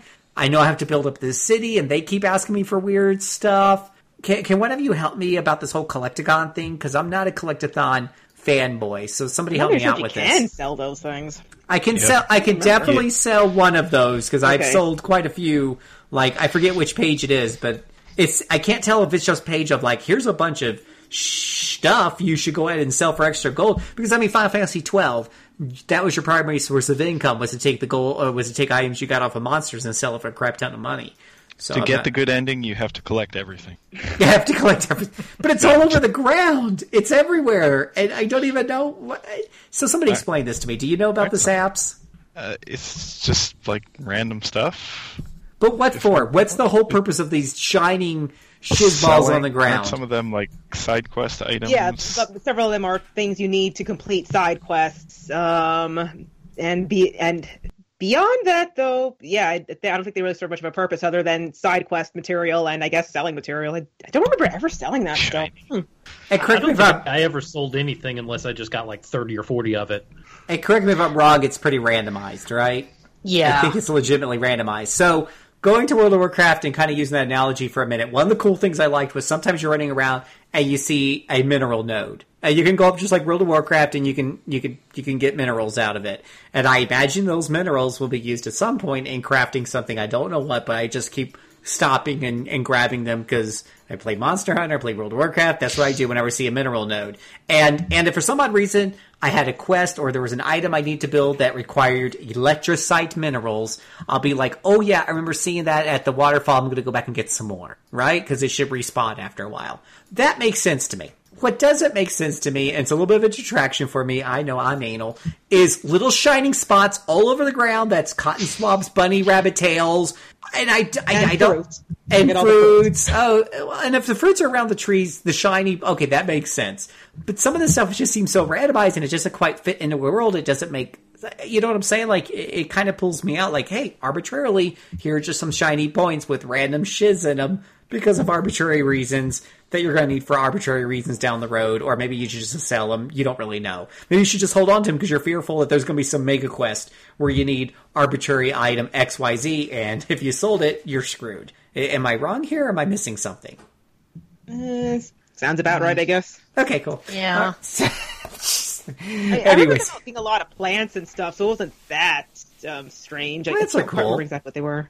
Yeah, plants are fine. Yeah, I mean, especially if they were like, I've been playing a lot of Monster Hunter lately, so I mean, yeah, you find herbs and mushrooms and stuff all over the ground, and the mushrooms are in the caves, and the herbs are on the plains, and just make some sense. And if I want to craft potions, I need to get herbs and honey, and I know where those are at. It's because there's logic to them. So Yeah, like I distinctly remember there being aubergines of some special type, which I believe are eggplants. And okay, so let's move on to the aspect. Oh my gosh, did we mention this game's huge and beautiful? I mean, for a Wii title, it's amazing. I want to put the caveat in there that the environments look amazing. The character models, not as much. Especially on 3DS. Especially on 3DS. Yeah, I actually played both, and I played like 2 hours of both because I needed to decide, do I want to play on my 3DS or do I want to play it on the Wii? And you're absolutely right, Mike. The characters take a huge hit on the 3DS version, but it is portable. It's portable, and it's not like jarring or horrible to look at. They're just not like the best. But they get the job done.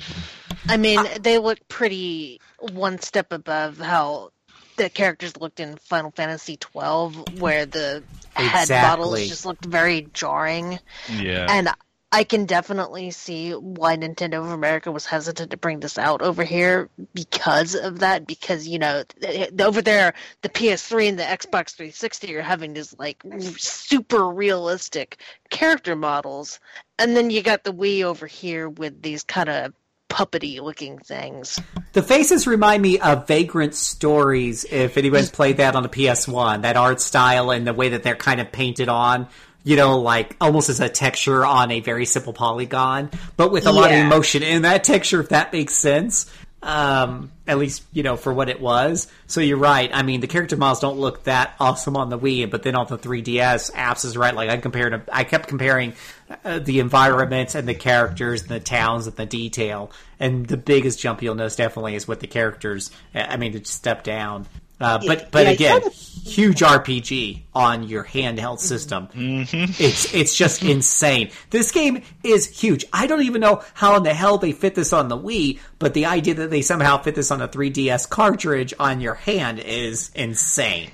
Caveat, new 3DS. Yeah, they had to 3DS. roll out new hardware to even get it to run. Still pretty impressive, but yeah, it is a step above the regular 3DS. Yeah, that's a pretty important caveat because I don't have a new 3DS and I can't play it yet. Yeah, definitely a good point there. It is the new 3DS, boys and girls, new 3DS. But it does run really well. The voice acting, I believe all the voice acting that I tested for the first couple hours was pretty much there. I didn't notice anything that was missing either, which is saying I don't something. think they took anything out. Yeah, it's just insane. It's just insane. And the cutscenes look great. And it's, again, insane. This is the palm of your hand.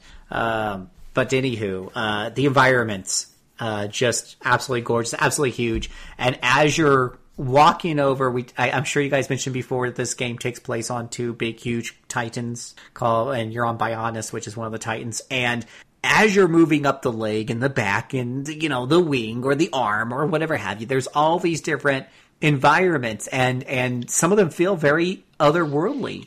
It's so like with glowing trees with fireflies coming off of them, or lands just filled with gigantic mushrooms. It almost reminds me in a way of Morrowind, how Morrowind made me feel like I was in a true fantasy world instead of just some green hobbit land. That's a really good comparison, Phil, because that's the one reason that like Morrowind is the only Elder Scrolls game I've really got into, just like this weird otherworldly feel to it. And it really struck me with this game just how interesting the environments are. Even when a lot of it you could say, well, it's a relatively typical JRPG, just there's no other game that looks like this except its sequel.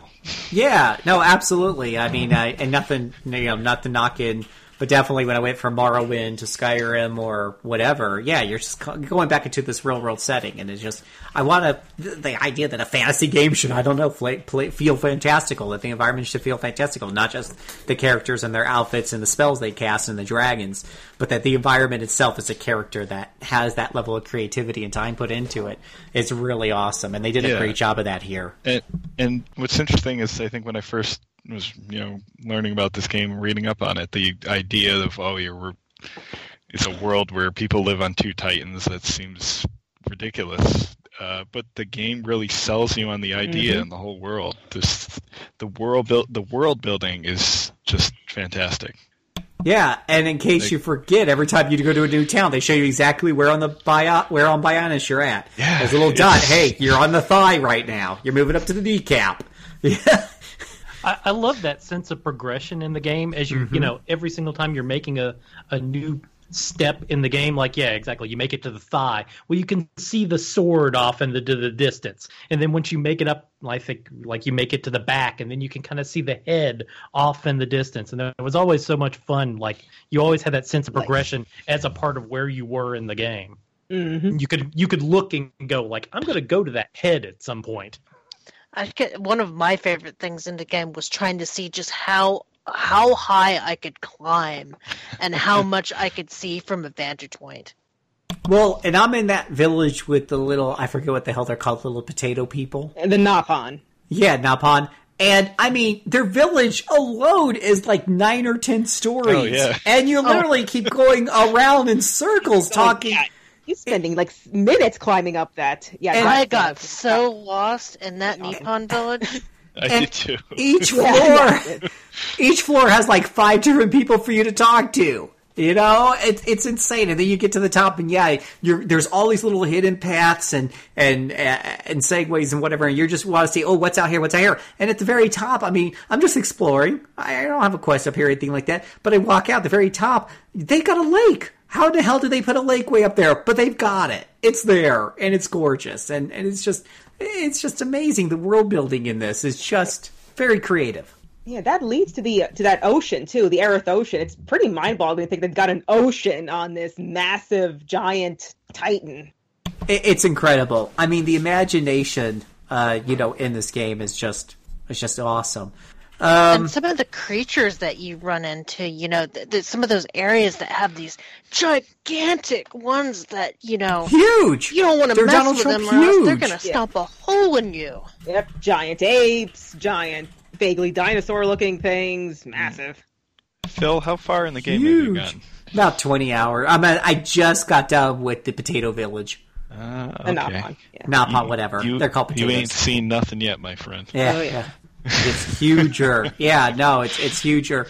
So yeah, no, it's really, really big. I mean, probably the downfall of me not doing the 3DS version, I would have been twice as far if I had used a portable version with all the, travel I've been doing lately. But, anywho, we'll talk on the final lap of what I have been doing with my handheld time since I'm not playing Xenoblade Chronicles on my 3DS. And I think you'll be very interested to hear that, Mr. Apps.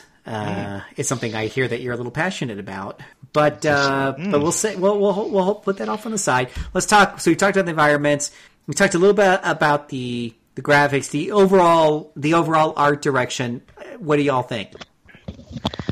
I mean, this game pushed what it could do on the Wii. That's for sure. It led me to believe that there's a lot more to two GameCubes duct taped together than what people let on. Yep. So yeah, just absolutely amazing. And I'm playing this today. I don't know how this would have looked on a CRT television. Of course, I'm using a regular whatever TLL, whatever the hell they're called, high definition TV, and I've got it through the component 4K? cables in the back. Yes, I'm playing it in 4K. I'm playing it in ultra high definition, and there are times where it definitely looks very pixelated, but I don't know what else I can expect when I've got it. It does support the widescreen ratio, but that's about it, because I am spreading those pixels across 50 some odd inches. So, but I could definitely see. I mean, from the artistic perspective, it's definitely there. And it's got me super excited to move on to Xenoblade Chronicles X and Xenoblade Chronicles 2. Because if those games have that attention, the detail, and that art direction, I don't know if they do, don't spoil me. I'll reserve judgment for later. But if they do, I'm just going to be so happy because it's just amazing. I just can't even imagine what something with this kind of artistic direction, the same imagination put into it, looks in high definition. Man, if this is blowing if the artistic direction of this is blowing your mind in Xenoblade Chronicles X, it's just going to make your head explode. Poof! It's just going to be poof! So let's move on to sound and music. I'm going to ruin the game for everybody. No, spoilers are done. Spoilers are done. No more spoilers. That overworld theme sounds like Dancing Queen. There's a bunch of overworld Dancing Queen! They're the one that when you first get into the world. Well, it's the Bionis daytime thing she's talking about. Yeah. At least that's the one I keep hearing in Bionis during the daytime. Gar Plains, which plays when you're on the Gar Plains, and that's a little after the first area. That's like the first major, massive area you visit. And, I mean, I guess if you kind of do the auditory version of Squinting, it kind of sounds like Dancing Queen. Okay, here's what's really funny, guys. If you just Kelly, Google up... thanks a lot. Now if you're you making me just- think of my aunts who want to watch Mamma Mia every holiday day. If you just Google up Xenoblade Chronicles Dancing Queen, it comes up with a YouTube video, Xenoblade Chronicles Dancing Queen Bionis Lake music. So, it's the Bionis, they say it's the Bionis Lake music, but I can tell you, I'm on the wings or the back or whatever, and it still plays whenever I'm outdoors during the daytime. At night, it switches to different music. So yes, it is stuck in my head, and I got ABBA. It's just on the brain. Oh, to me, there are better songs in the soundtrack, but Gar Plains is really good. Yeah. So, aside from that funny part, what do y'all think of the sound and music? What are your thoughts? Amazing. It is fantastic. Yeah, Really good. one of my top tier, one of my most favorite soundtracks in any video game. There are some, I believe there are three main composers for it. Ace Plus, which I think is a minor group. Manami Kiyota and Yoko Shimomura does a lot of the major themes. She does the main theme. She does Colony 9. She does the main battle theme. She does my favorite theme, Unresolved Battle, I believe it's called. Hers is not as major, but she does a lot of the important themes. And I think the ending vocal theme was composed by Yasunori Mitsuda, if I remember correctly. But it is fantastic, absolutely beautiful. It's just the type of soundtrack that just sticks in your brain long after you finish playing the game. Mm-hmm. And it's one of the few I imported the actual physical CDs from Japan. It's one of the with a game that feels like an MMO, is really huge, has a lot of time sinks kind of built into it when you're questing or you're grinding or whatever have you. Usually for me, I will just at some point just go ahead and grab a podcast or an audiobook or YouTube videos on my iPad and be doing that while I'm playing the game. But the soundtrack in this game is so excellent for the most time, I just crank it up and I just play that because it is that good. It is awesome. What I really love about it is the variety. Like it's a long game, but you're not hearing like the same overworld themes over and over again. Like every different place has its own theme. There's multiple battle themes, and also every every area has a night theme as well. So that too. It surprises you till the end, and it fits it pretty well too. Like probably like the best example I can think of is the Sartoral Marsh, which is a strange marshy area. During the day, it's all kind of foggy, and the music is a bit quieter. Although at night, it lights up in this phosphorescent glow, and the music gets all very mystical sounding, and it's a lot prettier. It's really a fantastic bit, and it's not the only music piece that really syncs up to the area like that. So cool.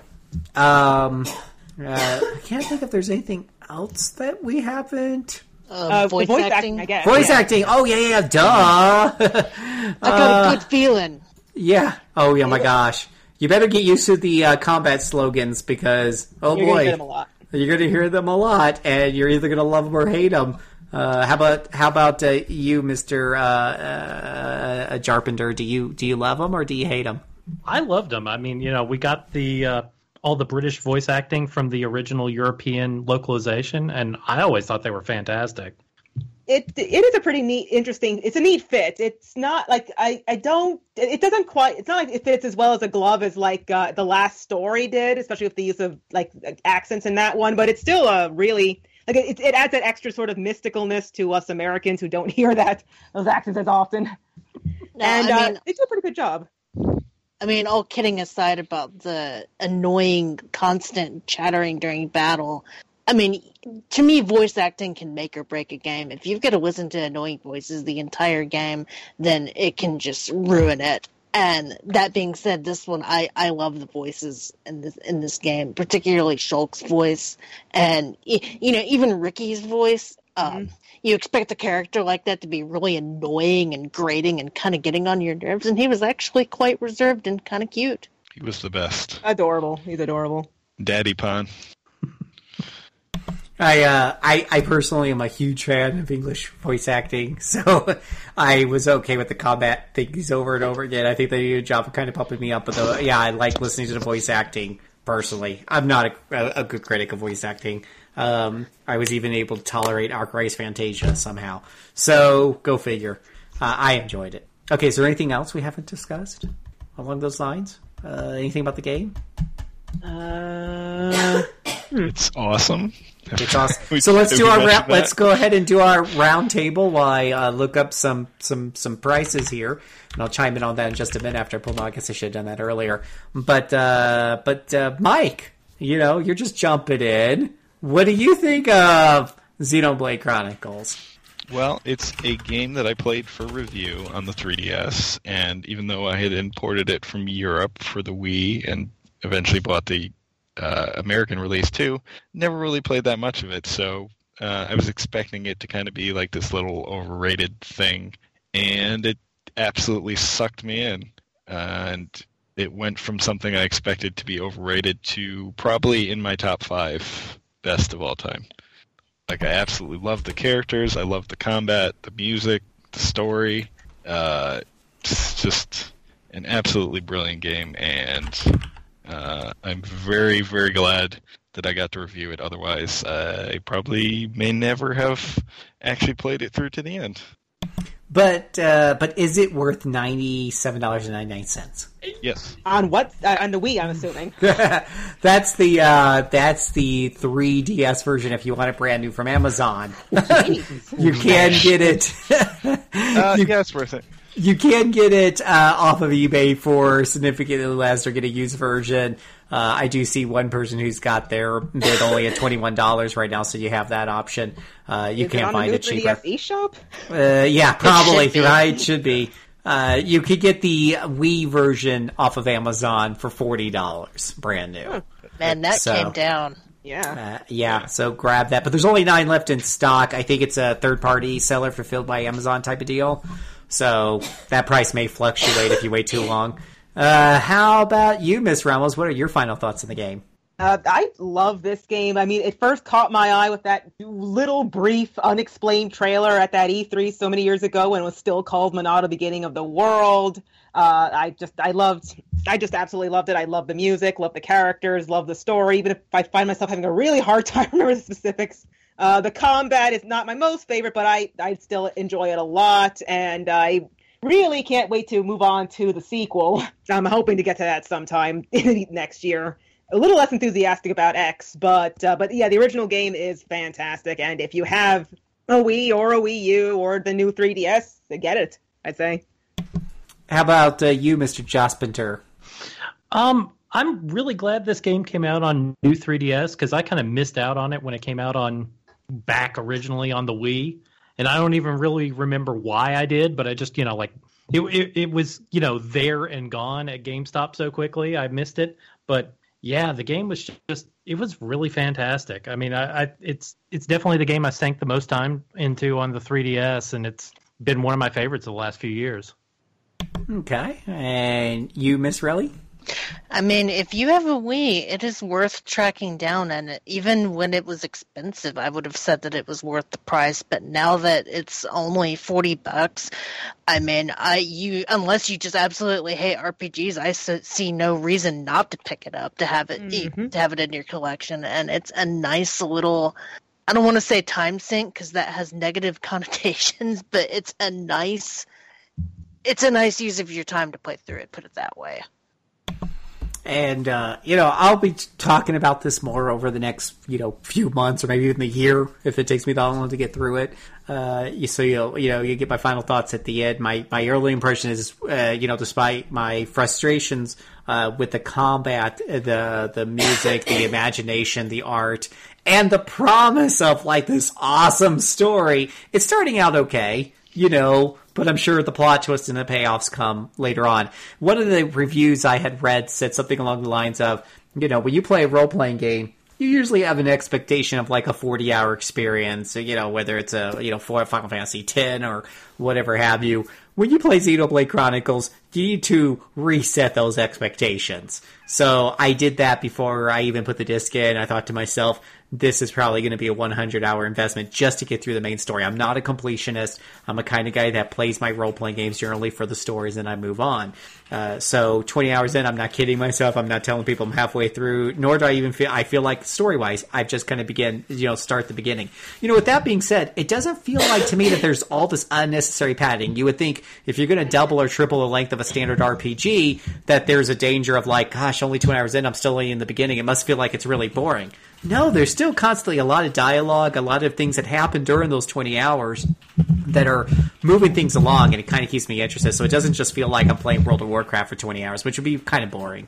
I'm not a huge fan of the World of Warcraft formula, especially from a single-player perspective. So it's definitely going to have the story that really brings it home for me. But in the meantime, the story bits that I am getting, plus the graphics and the music and the imagination put into the game, are pulling me through even some of the more frustrating moments in the combat. Plus, the grinding part is really awesome. I do like beating up on the regular critters.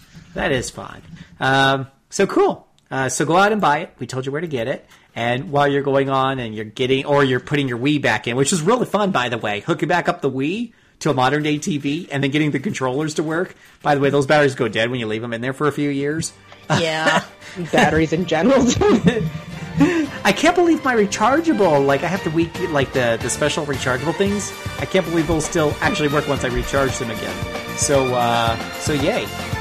We're gonna take a break, and we're gonna come back and talk about lots of different things in the final lap.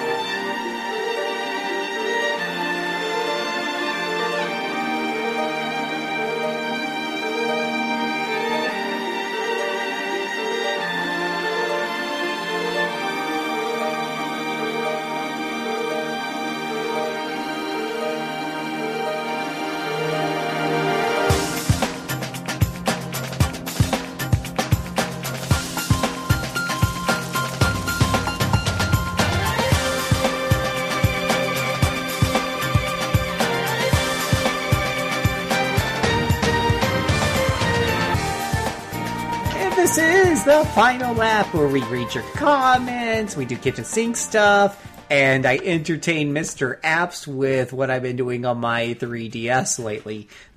So we're gonna tell y'all. I don't know. We'll do another show in the future. We talk about the next show. I don't even know what we're doing next. We'll do something. We keep changing our plans, anyways. Unless you know for a fact what we're doing, Mike. Do you know what we're doing? No. Okay. I will. I think we'll discuss it shortly, but I can just pick something out of the air right now, and our next show is going to be Final Fantasy 14. What can I do for you? 14, not 10-2. What is it? You really like that song for some reason. What can I do for you? There, that is my spur-of-the-moment decision, and it will probably not come off at all. Ampersand. Okay, cool. But let's talk about your comments from our previous show. It was episode 180, Awakening the Fire. And Cassandra, I believe you had a comment about something you forgot to mention on that last show. What? About Donald being voice acted by somebody? Oh, right. Just another funny, unintentional character relation thing where Donald is voiced by what? Basically, okay, if I remember correctly, Donald is voiced by Eden Regal and Sam Regal. He is a popular father for Noe's daughter, and Noe is voiced by Eden Regal, their real life brother and sister. It's just a funny thing. Little trivia for you. Might come up on the next time you're on Jeopardy. Shaman says I may have missed it running for a bus, but did we mention the character Killiam? Yes, we did. We did. Okay, all right. We definitely went through all of the characters. Oh yeah, we had a list. We had a wiki list. There is also there's a multiplayer, which we really didn't go through. There's Street Pass, or local co-op, or competitive battling. It was actually surprisingly robust in my local Street Pass group for a while. Huh. Well, that's cool. And the such. So, yeah. Pretty cool. And RT Party says, yeah, I definitely like the direction Fire Emblem began with Awakening. I don't much care for Shadow Dragon, but I'm definitely glad I gave the series another chance. And as we discussed, it definitely broadened the series to a whole new audience. I mean, just appealed to a whole new audience anyways. So that's awesome. So thank you for your comments. You too can leave your comments at forums.rpgamer.com. You can hit up Twitter. I'm at JCServant or at JuMaySen for Mr. Minky. We love to hear what you have to say. We're happy to read those comments on the show. And along those lines, if you would like to talk about some of your favorite games, I mention this every once in a blue moon, but you're welcome to talk about your favorite game for 5 to 10 minutes. If you can go ahead and do a monologue on that and wrap it up into an MP3 file, you can put some little sound effects on it or some intro and outro music. It's pretty easy for me to do. So you can talk about a game. You hear how we do this on the main event. We talk a little about this, where it came from, when it came out, what system it's on, and then we talk about what we like and don't like and give a little bit about the game. You're more than welcome to do that and mail that in. In fact, Miss Cassandra Ramos, who's on the show now, is actually pretty famous for doing that before she was even a staff member. She would send us little strawberry egg segments, and we would attach them to the end of our show. So you too can be that guy who shares their thoughts. RPG Backtrack is a library of your memories with your favorite RPGs. So we're happy to do that. And you would just mail those. I guess you just email them. Boy, my email address is really long. Tell you what, if you want to do it, hit me up on Twitter at JCServant, and I'll send you my email address, because spelling that out in a podcast is really difficult. So, let's do our round table where we talk about what we're doing on the website. And, website. Lots of reviews. Go check out rpgamer.com. They host our podcast. We all work at the site. And we have lots of reviews. Remember, rpgamer.com is your source for news, reviews, and it's done by people who are passionate about RPGs, who play the games all the way through. And in some instances, not that I can relate, suffer all the way through the games. So check that out for our reviews. We are paid off by big corporate conglomerates to fake the scores. I would like to refresh everyone's memory that on something. What was it? That Dragon Ball Z Haruka Densetsu game. I only got one of the endings in that game. I suppose, and that was after trying to get another one and sunk 3 hours into a level and lost it all when I died. So, but I did see an ending, and that was enough because that game was a pile of junk. Oh, we've got new reviews up there. If you're a Switch fan, you're going to be very happy because we got Fire Emblem Warriors review up. We got a review on Golf Story. We got a review on Battle Chasers Night War for the PS4. God Wars. Future Paths, which I did not realize was. I don't know if that's recent or not. I didn't realize it was on the PS4. Bet you apps would know about that. Was that recent? Did I miss that? PS4 and Vita. Vita. Sometime earlier this year. I didn't realize it was PS4 back though. in June. Ah, okay. Must have missed that. We also have Blue Reflection by Miss Sam Wakamatur and a whole bunch of articles. So please, you'll definitely want to go and check that out. Plus, we have other podcasts on there, like the Active Topical Banter, the Q&A Quest, and RPG Cast, which goes over a lot more recent events. Okay, now it's time for the round table. So each one of you can talk about what you're doing and what your mind is on and everything else. So we'll start off with Miss Relly. Well, I'm actually doing a blast from the very distant past because I started up Phantasy Star 4 just for the heck of it. Ooh. I don't know what got me. Well, I've been in a 16-bit mood lately because I got my SNES Classic, and of course I hacked it so that I could have as many games as I wanted on it. So I turned it into an RPG machine. And you managed to put Genesis games on it too? No, I'm actually playing it on the PS3 collection because that collection is pretty solid. But this started because I, put a whole bunch of RPGs on there and was testing them out and kind of sucked into playing them. And it's like, I really want to play something 16-bit right now. So looked at it, it was like, okay, it was between Mario RPG, Breath of Fire 2, and Phantasy Star 4, and I realized that of those games, that Phantasy Star 4 was the one that I remembered the least, because the last time I played it was in 2003 or 4 when the Game Boy Advance collection came out. And I know that Phantasy Star 4... Yeah, it isn't on the Game Boy. It wasn't even on there. Yeah, what it was that I played through the other 3, and then I was like, well, crap, I don't want to continue the story. So I ended up eBaying a cart. Oh, you are lucky, because I remember that glitch for the save files of Phantasy Star 1, that hit me on the stupid collection. Yeah, that hit me a few times. I still got through it, but that hit me a few times. I never had that glitch, which I must have been really lucky, and I don't normally have that kind of luck. Usually if I have a glitch, I will get hit with it pretty hard.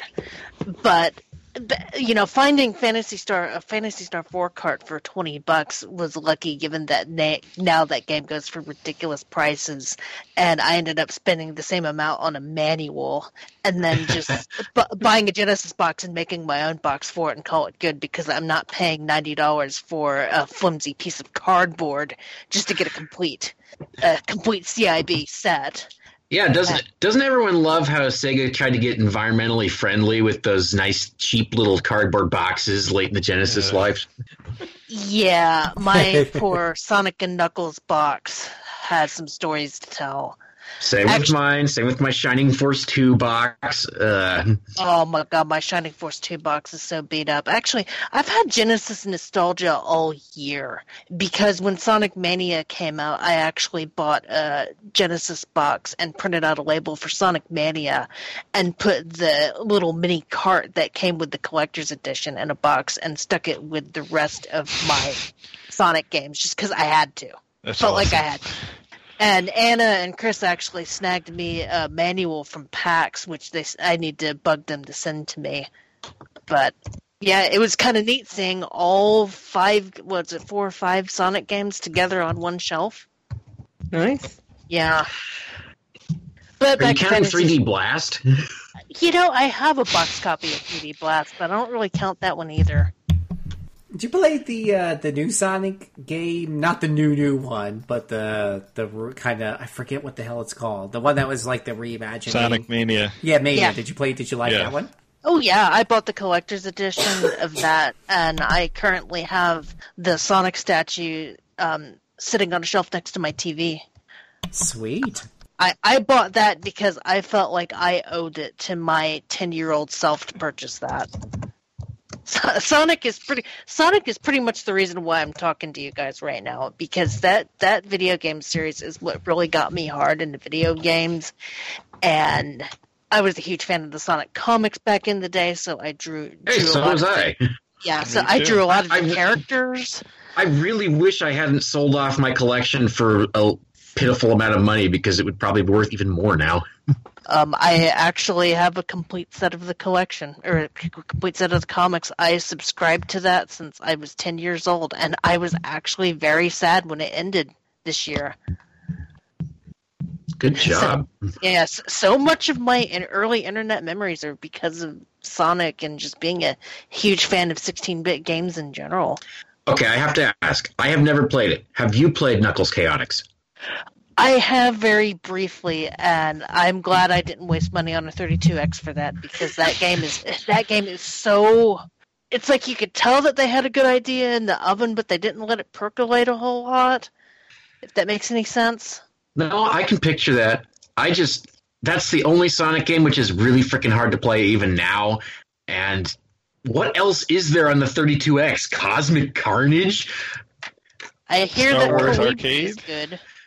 Yeah, I guess, but if you play it now, you'll probably just go, wow, look at the huge polygons. It's almost as immersive as, what the hell was it? That one cart which they put on the Genesis for $100 that... Oh, Virtual Racer? Racing game. Virtual Racer, thank you, yes. Yeah. It's funny that we're mentioning 16-bit stuff. Just taking it back to Phantasy Star, a lot of my nostalgia for Phantasy Star was playing it on the Sega Channel. And you bringing up Virtual Racer kind of brought back that memory, because I remember Virtual Racer was on the Sega Channel at one point. But the game was so huge that you could only play like one track or something like that.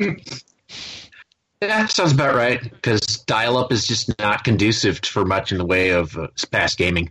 Well, the problem wasn't necessarily the internet connection itself, because it was a cable connection, so it was pretty much a proto-cable modem before that was a thing.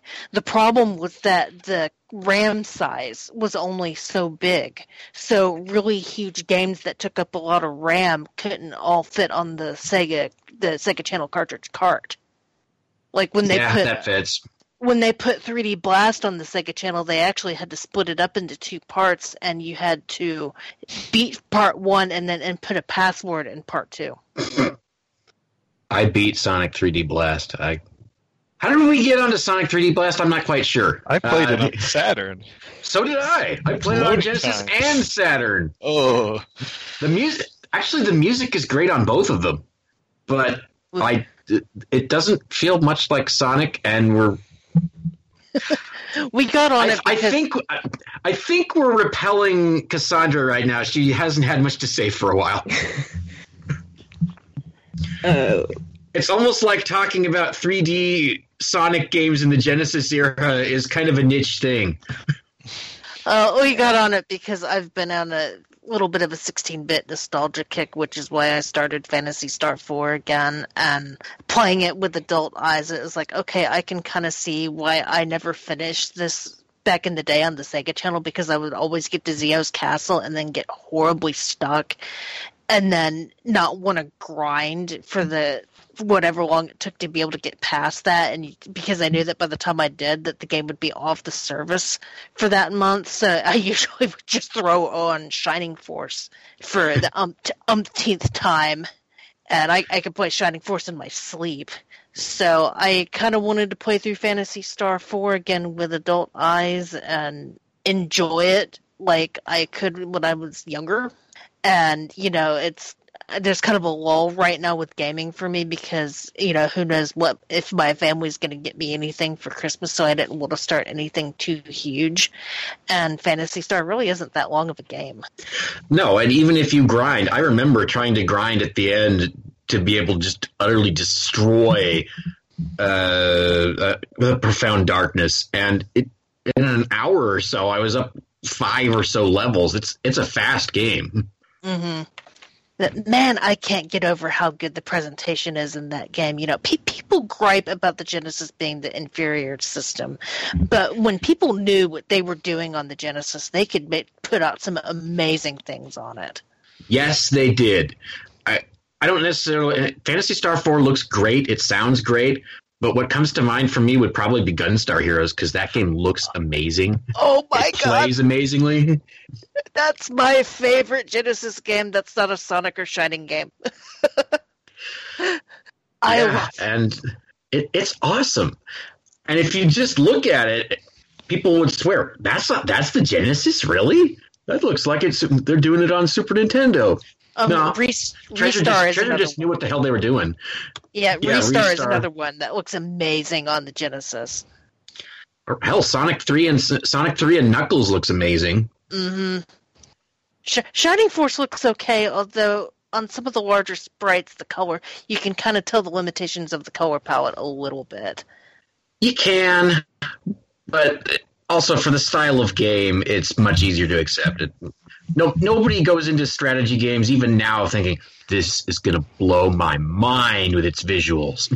Yeah, but even when I was younger, I really enjoyed how large the battle sprites were when you would cut away to actually get into the fights. That was something that I always appreciated in Shining Force. Yeah, I would agree. And I also like that they come and go quickly. You don't have to sit there for a 30-second animation, which a lot of games try to do now. Or try to do then. Yeah, I get a little tired of that in Fire Emblem after a while. I got tired of that in Disgaea too. I finished that recently for a future backtrack, or rather, Disgaea D2. We better not talk about that. We'll have a yeah. chance That's starting material. Okay. Besides, if we start talking about it now, then Mr. Apps will probably just freak out because we're excluding him. Yeah. Disgaea D2. See? Yep, I knew it. Let me pull out my dissertation. Oh boy. So moving on. How about Mr. Kashiwa? Yeah. So I don't know. A couple weeks ago, about the last thing I've done on the side, I wrote an editorial about trying to curb my addiction to side quests, which kind of seems apt for the game we were talking about tonight. Indeed. Oh, yeah, this is not going to help out your addiction any. No. This is a game where you really do have to kind of decide, like, are you going to do everything, or are you going to try and, like, tone it back a bit? It's hard. It really does. Do you want to finish the game in one season, or do you want to spread it out through the year? Yep. It's actually pretty conducive to the game we just talked about.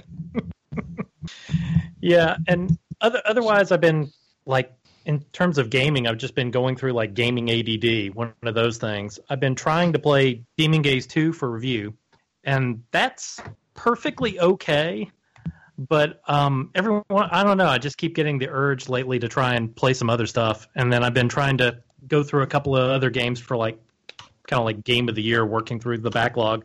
So I've also been bouncing between that and Horizon Zero Dawn and Nier Automata. So I am just, like, overloaded with games right now.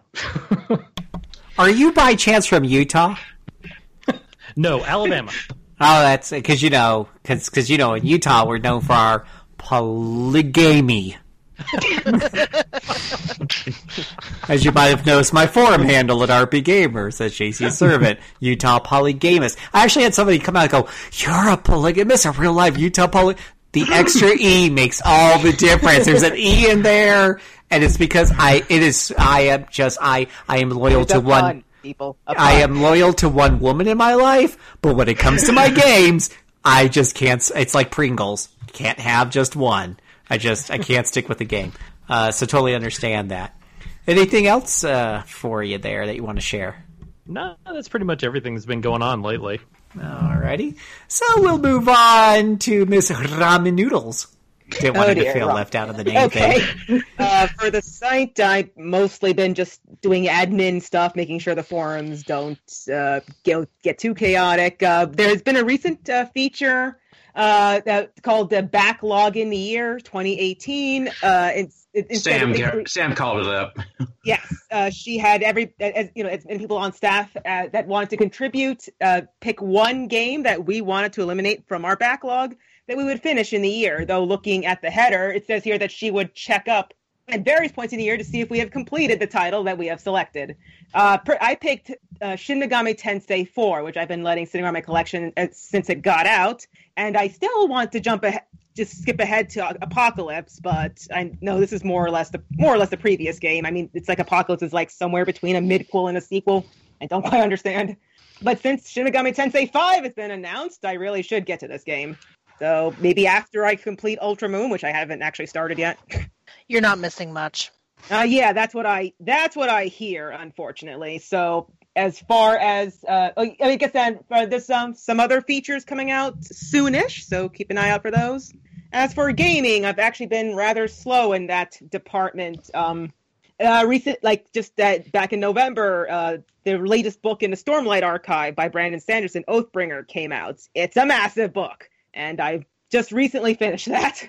And I tried to think, okay, I'll read this book and I'll play Pokemon Ultra Moon, but it's a massive book, and I'm not so enthusiastic about playing Ultra Moon since, despite the title and hoping that it's something like a sequel, like Pokemon Black, Pokemon White 2. It's actually like Emerald and Yellow version and Crystal version, where it's just a slightly enhanced version of the previous game, and there's a reason I never played those, except for Crystal. It just doesn't sound that fun. But on the other hand, it has a few new Pokemon, and I can't complete my Pokedex without this game, so... I just finished the Ghost Trial, and still nothing has really diverged yet. I mean, there's like very slight differences, but just slight. Yeah, I hear a lot of that at the end. And like the Rainbow Rocket thing is kind of shoehorned in pretty late in the game, so that sounds like a disappointment. But again, there's 5 new Pokemon in this game, and I can't complete my Pokedex without them, so yeah. Unfortunately, I have a living Pokedex, so I'm kind of in the same boat. I'm not exactly happy that they were very dodgy about saying whether or not this was a sequel or a third game. Yeah, or how different it would be. Like, a lot of those made it look like it was being really different, and too bad. Okay, I did get a Switch for my birthday. I only have Xenoblade 2 for it, and I downloaded the Project Octopath Traveler's demo. I completed the Primrose's story. It's really neat. I really do want to play the full game when it comes out. But yeah, other than that, I haven't been doing a lot of gaming. Okie dokie. Oh, I do intend to finish Tokyo Mirage Sessions ASAP, but it's still going a little slower than I'd like. Oh, that's a good one. That's a good game. And I want to put an additional plug just to piggyback on what you said about the backlogging for the year and the other articles on our site. I plug our site on our podcast, not because Mac is holding a gun to my head saying, if you're doing a podcast for us, you need to plug our site. I plug our site on just about every podcast I do because it really is awesome stuff. If you're listening to this podcast, you're probably listening because you love RPGs, you love the hobby, and there's articles on there that you absolutely want to go and check out and read. And that was one of my favorite articles just to read. I unfortunately didn't have the time to contribute to that myself, but I enjoyed reading how all the other people were planning on spending their year catching up their backlog or working on some of the backlog, which is something I'm constantly thinking about myself. So I thought that was a great article, and there's that and many others if you just poke around our website. So go and check that out. Mr. Apps. So I have, for the site, it's pretty much just Q&A requests right now.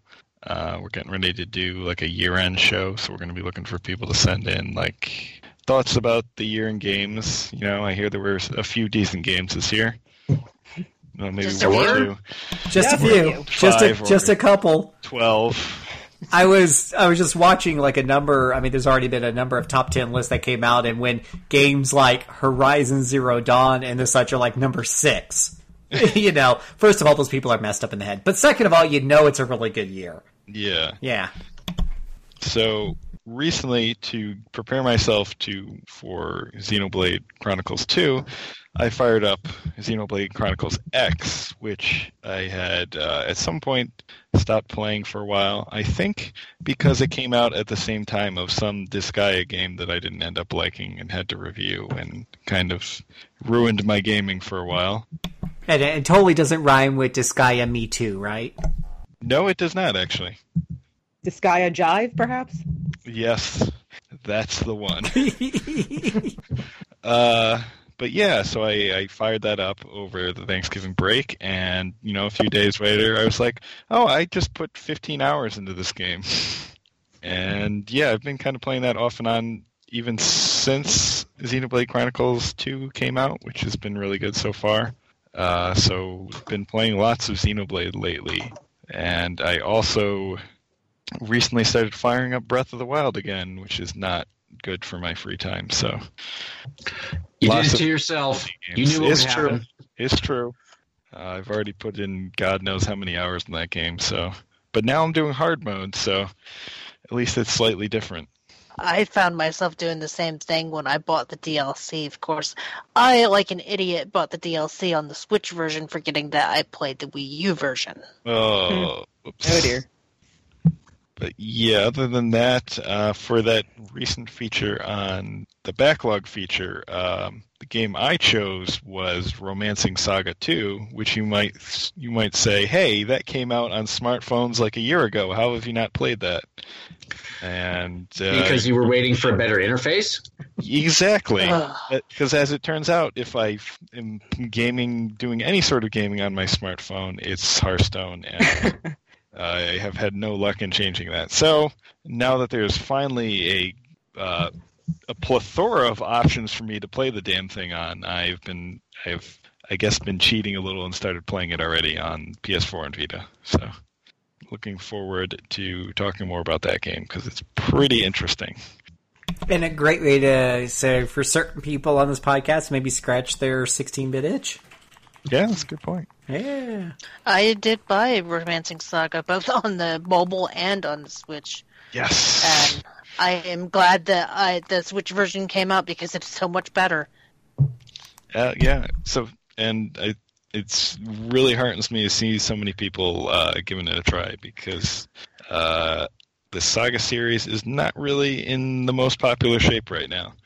I actually got into the Saga series because of Backtrack. That Backtrack that you guys did about the 16-bit games really got me interested because the story just sounded so amazing. And we still don't have an official English version of Romancing Saga 3. Yeah, well, I believe I don't know if it's out yet. I know that's coming to mobile in Japan. So given they've brought those over to the U.S., there's always the chance. There is the chance. I don't know if we want Square Enix to just throw out a machine translation, though, which could happen. There was an interview of the Saga guy. I can't remember his name off the top of my head. Kawazu. Yeah, Kawazu. Saying that he wants can more. call him the Maestro. It's okay.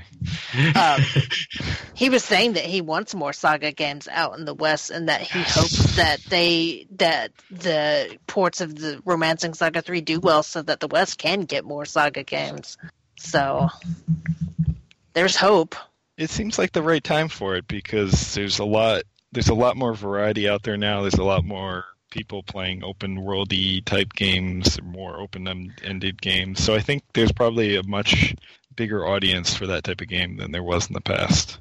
Yeah, I kind of explained it to the guys on the main RP Gamer podcast that, Saga games are pretty much like Western JRPGs, if that makes sense at all. Whoa, wait. Did you just say the main RP? First of all, young lady, you're a little new here. I'm gonna cut you just a tiny bit of slack here, but this is the main RP Gamer podcast. Now, the other one that you're talking about is probably called RPG Cast, but just make no mistake, the foundation starts here. Okay, just say it.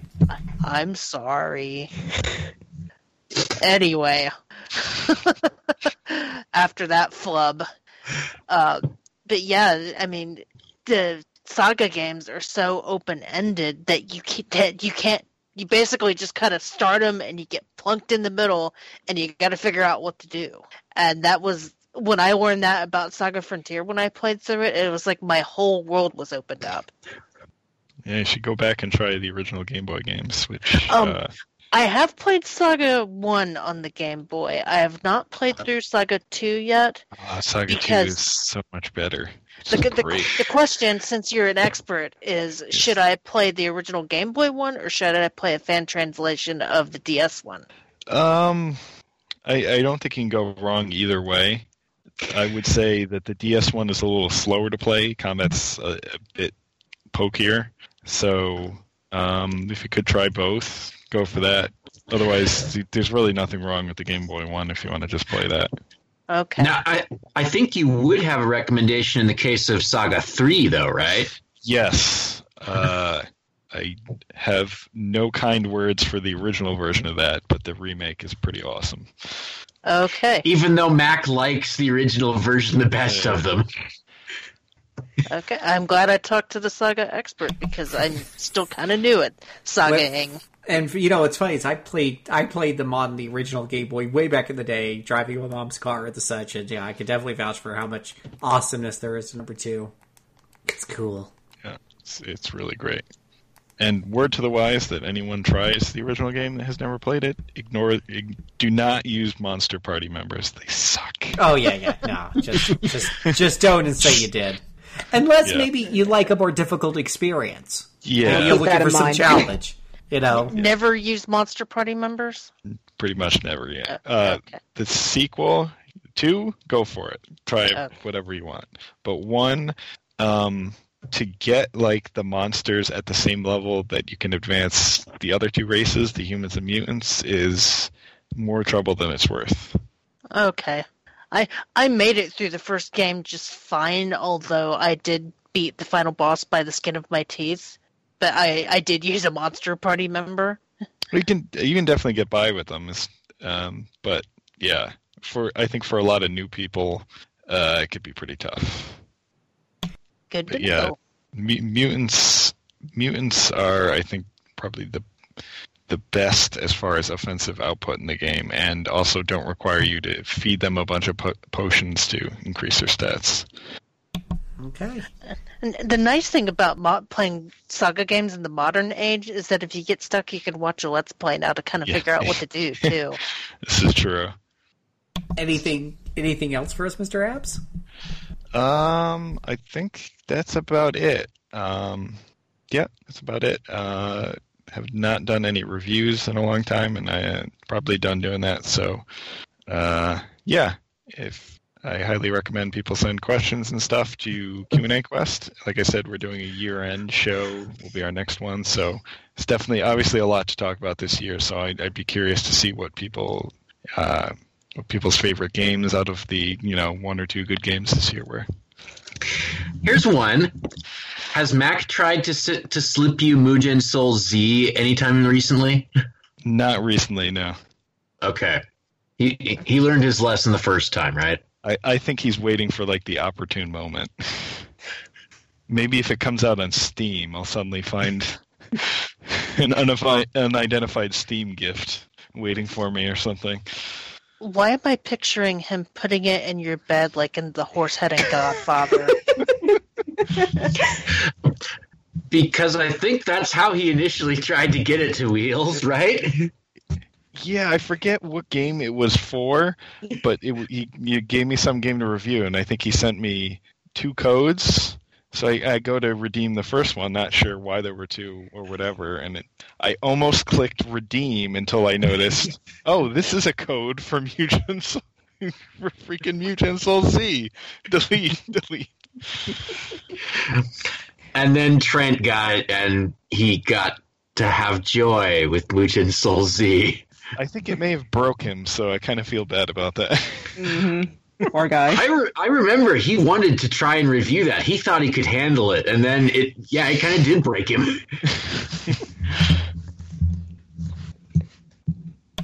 A pain I know only too well. Not from that particular game, though. Mr. Miki. Oh, let's see here.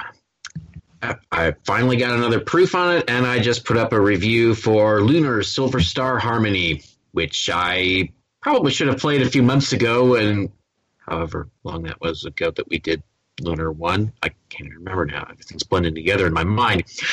But I figured, all right, It's on the PSN. Let me try this thing. And there comes a point when the combat in a game just starts to seem like a waste of time, especially when there's lots of load times involved and whoever programmed it forgot to make the sound contiguous so that it fades out every time there's a load screen. That's just really annoying. And Lunar Silver Star Harmony has that problem. I never got used to it. What have I been playing? Oh, yes, I put up a review of Mario and Luigi Superstar Saga plus Bowser's Minions, which I ended up having to buy on my own because apparently some jerk took Nintendo's early review copy and just threw it out there on YouTube or something like that, and Nintendo wasn't giving out any more review copies. So thanks, whoever you are. Ruin it for everybody else. It's not like Nintendo was super trusting in the first place. Now you've made it even worse. And yeah, if you liked Superstar Saga way back in the day, or whenever you played it, you'll probably still like it. And Bowser's Minions is ridiculously silly. I never thought I'd be experiencing an RTS in the Mario world, but that's kind of what you get with it. So Mario StarCraft? More like Goomba StarCraft. Goomba Craft? Yes. Everyone knows that when Goombas hit things with their heads, well, they're already doing turn-based with XCOM style with rabbits. Why not Goomba StarCraft? I was gonna say, can you Goomba Rush? You can make a team of all Goombas, sure. I don't know if that would be the greatest of options because we have, of course, a small unit matching system where if you have all Goombas and they're facing a whole bunch of paratroopers, they'll probably get their butts kicked, but you can go for it. What else did I play? I don't remember. What the hell did I play? Was I still playing Entry Odyssey 5 when we last did this? I probably was. Well, I finished that. I did a review for it. Oh, cool. Entry Odyssey 5 is good. Unless you don't like Entry Odyssey, in which case, go away. So you're saying this isn't going to change people's minds? No. However, if you want more Etrian Odyssey, this will give you more Etrian Odyssey. I admit that I didn't go through the entire post-game dungeon, which gets... I think they derive some sick pleasure from making them as frustrating as possible. Here are super annoying foes, and here's poison cells every 2 steps, and here's... Have fun with all the teleporters that bounce you between floors on this one. But I did play through a bunch of that and got to see the freaky, weird aliens that you start fighting once you go into space, which is, of course, where the bonus dungeon is. Spoiler alert. Oh, yeah, because everyone plays Etrian Odyssey for the plot, right? I do.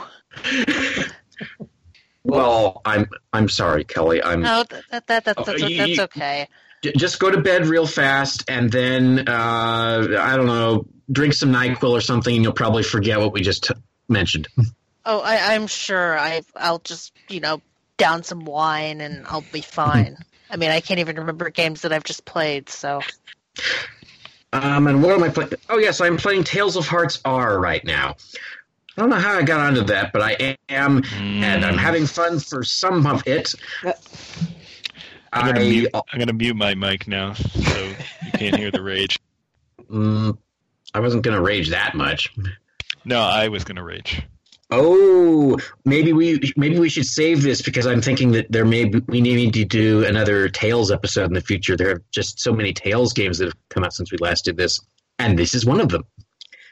And hey, Mike, did you know that people have exactly one gesture in every dramatic situation that they will do over and over and over again?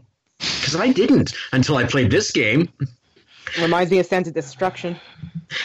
There's Beryl. Her dramatic gesture is that she will shake her arms really fast like she's a toddler. And everyone else just seems to do the dramatic sweep with their right arm as if they're in a play on stage. And that's the only thing they seem to know how to do. So that... Did you know that this was originally a DS game with beautiful sprite work? Are you saying that the polygons here are perhaps not very charming? No, you couldn't be saying that. No. I'd never. I also have to say that once he's revealed himself, our main antagonist really looks like some strange fusion of Gene Simmons and David Bowie. I keep waiting for him to break out in a punk rock rendition of something, but he doesn't. Nevertheless, I will probably have to chime in with a second opinion on this because right now we have our 3.5 review from Adrian, and that's the only thing on it for the site. I sense, Mr. Apps, that 3.5 is slightly higher than you would rank it, but I don't know where I'm getting this sensation. It must be a random vibe. I would probably have to recuse myself from ever assigning a score to this game. Well, the plot has, after it gave me a good hour or so of cutscenes in the middle, the plot just keeps rolling along. I'm not done with it, and we'll probably be talking about it in the near future, so I feel like I shouldn't talk too much on its subject right now, but it's... Man, this sounds like vitriol. I don't even really dislike it. It's just a strange game which makes a lot of odd choices. When I played it, I was just very bored. Yeah, I don't remember finishing it. I tried to play it. Got like halfway through and just kind of faded on it. Maybe I've been inflicting too much pain on myself recently, although I haven't played an Idea Factory game all year. In spite of Mac trying to foist off, what is this thing? Mary Skelter Nightmares. He keeps offering this review code, and I keep looking and thinking, what could that be? Oh, right, it's an Idea Factory game. No. But Mike, you get to clean Idea the blood. Factory Wizardry clone. Yeah, Idea Factory. What could go wrong here? I mean, you get to a first-person dungeon crawler from Idea Factory. How good could it be? It'll probably be good enough to make me want to smash my head through the window and. I believe there's a lot of scantily clad ladies in it too. Yeah, and Mike, you get to clean the blood off of them when it splatters on them. Wow. Cassandra, scantily clad ladies in an Idea Factory game? Just like the Agarest games? Oh, wow! Be still my heart. How can I ever stop myself? Oh, I'm just going to chime in and tell Max, send me that code right now. How could I have ignored this beautiful, wonderful, spectacular, delightful thing, which no one else has claimed for some reason until now? Why could that be? Everyone else must be just missing out. I don't know. Hey, to be fair, I'm totally isolating that segment and mailing it to Max Storm. But Anna can't do reviews anymore because she works for it's the company that does Harvest Moon, and I can't remember. Natsume. Thank you. Oh well. Yes. Well, if Anna feels like trying to chime in with a review on it, then go for it. Or maybe I will see what else Mac has available. Oh, wait. He has, what is this? Hyaki Castle, which is some roguelike. Because we all know how much I've loved all the roguelikes I've played in the past, right, Phil? Oh, yeah. Yeah, I think you gave like an average of 4.5 out of 5 to them. Yeah, just look at how much I loved Fatal Labyrinth, which is for some reason on that Genesis collection, which is in GameStop, and enticed me while I waited for 15 minutes in line before saying I can do this faster somewhere else. Thank you for nothing, GameStop. Wow, I'm getting really vitriolic tonight for some reason. I don't even know why. Oh, it's like an episode of the Angry Video Game Nerd right here on the RPG Cast. Don't know why. He's strong in this one. Hey, the nerd has put out, a dozen videos this year? He's really been on fire lately. He has, been cranking them out the last few months, I've noticed. They've been really good, too. Yeah. I've been enjoying them. He hasn't even done a Christmas one yet, so he's bound to have something else soon. But, we sidetrack. Anything else for you, Mr. Binky? I have not seen The Last Jedi yet. That will probably be changed by the time this episode is indexed. Instead, I decided to watch Rocky III for the first time. The movie with the credit introducing Mr. T. And yes, he does. I pity that fool. Of course he does. But he only does it once because he's being introduced in this movie. He doesn't want to overdo it. No. You can't become cliche too quickly. So yeah, that's what I watched recently. It was fun. I think I'm done now. Go for it, Phil. Cool. So, let's see here. Of course, I've been playing my share of Xenoblade Chronicles and a couple of other things, but all Mr. Apps cares about is what I'm playing on my 3DS. That's all Apps cares about. Because I've been bitten by the bug. And it's got me hard, Mike. It won't let me go. I can't stop the morphine drip. Like, I just can't turn it off.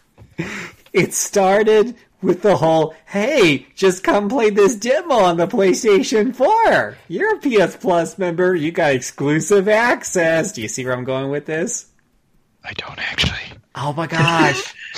Really?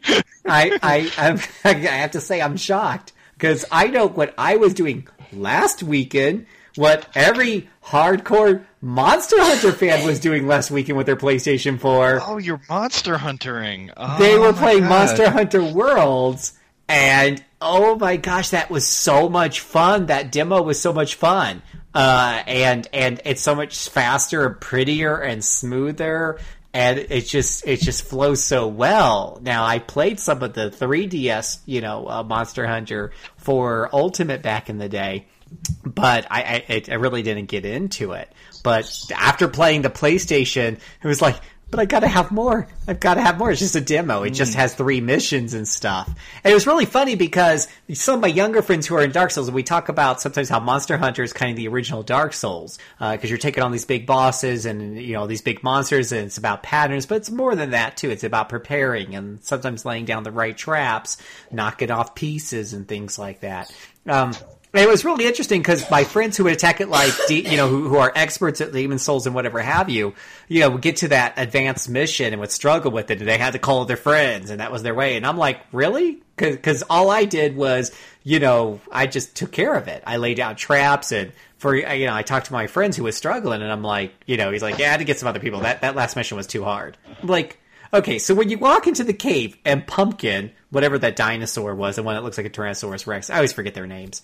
But Pumpkin was there sleeping. Did you even think about pulling the explosive barrels you had in your inventory, maybe sticking them by his head and using that for a wake-up call? Because that was fun. That is always fun. Yeah, it's always a blast, if you know what I mean. So I really enjoyed the demo. And so I went back to load up my DS, and I'm now in the cycle. And I'm like upgrading my armor, and I'm sharing those pictures with friends, and looking more like a badass, and carving up more pieces and doing more missions.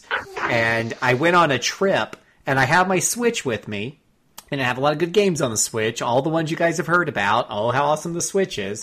And I have my 3DS, and I put 3/4 of my time into 3DS playing Monster Hunter. So welcome.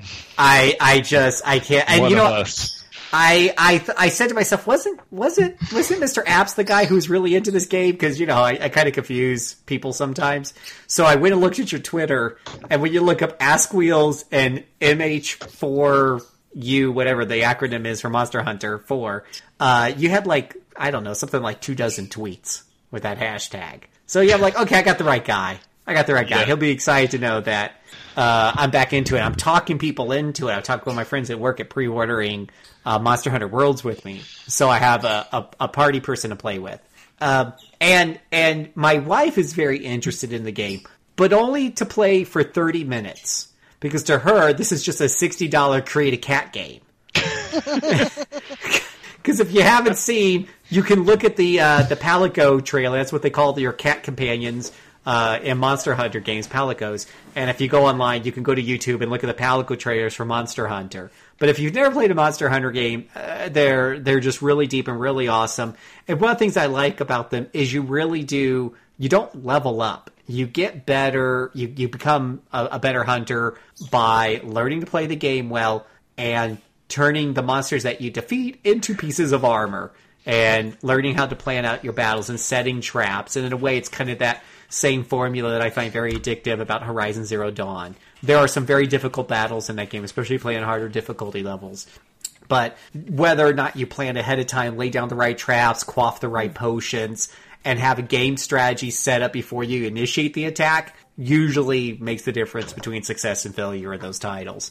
And that's what I really like about Monster Hunter. It really is all about, your preparation and preparing for some of those tougher fights. And that's why I was able to defeat those advanced missions without too much of an issue. Whereas some of the, my younger friends were just like, I want to Demon Souls this if I just dodge enough. I'm sure I can get this.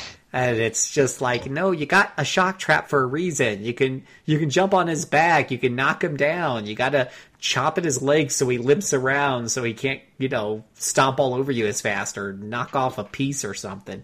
And boy, oh boy, the way that, when you're doing some of those hunts, how when you're hunting down the Tyrannosaurus, at one point, as he ran away and I went to chase after him, as I caught up with him, he was in a scuffle with another smaller creature, and he just grabs that smaller creature by the teeth and flings him around like a chew toy. And it distracts T-Rex long enough for me to go and get some really solid hits while he's busy. That interaction is something that I don't remember seeing in Monster Hunter 4. I mean, you would sometimes see a monster kind of surrounded by other smaller monsters, and it kind of reminded me of World of Warcraft, where when you had two NPCs that were fighting each other, they looked like those animatronics in Disney where their hands are moving, but no one's actually hitting each other. That's what... It'll happen in Monster Hunter 4.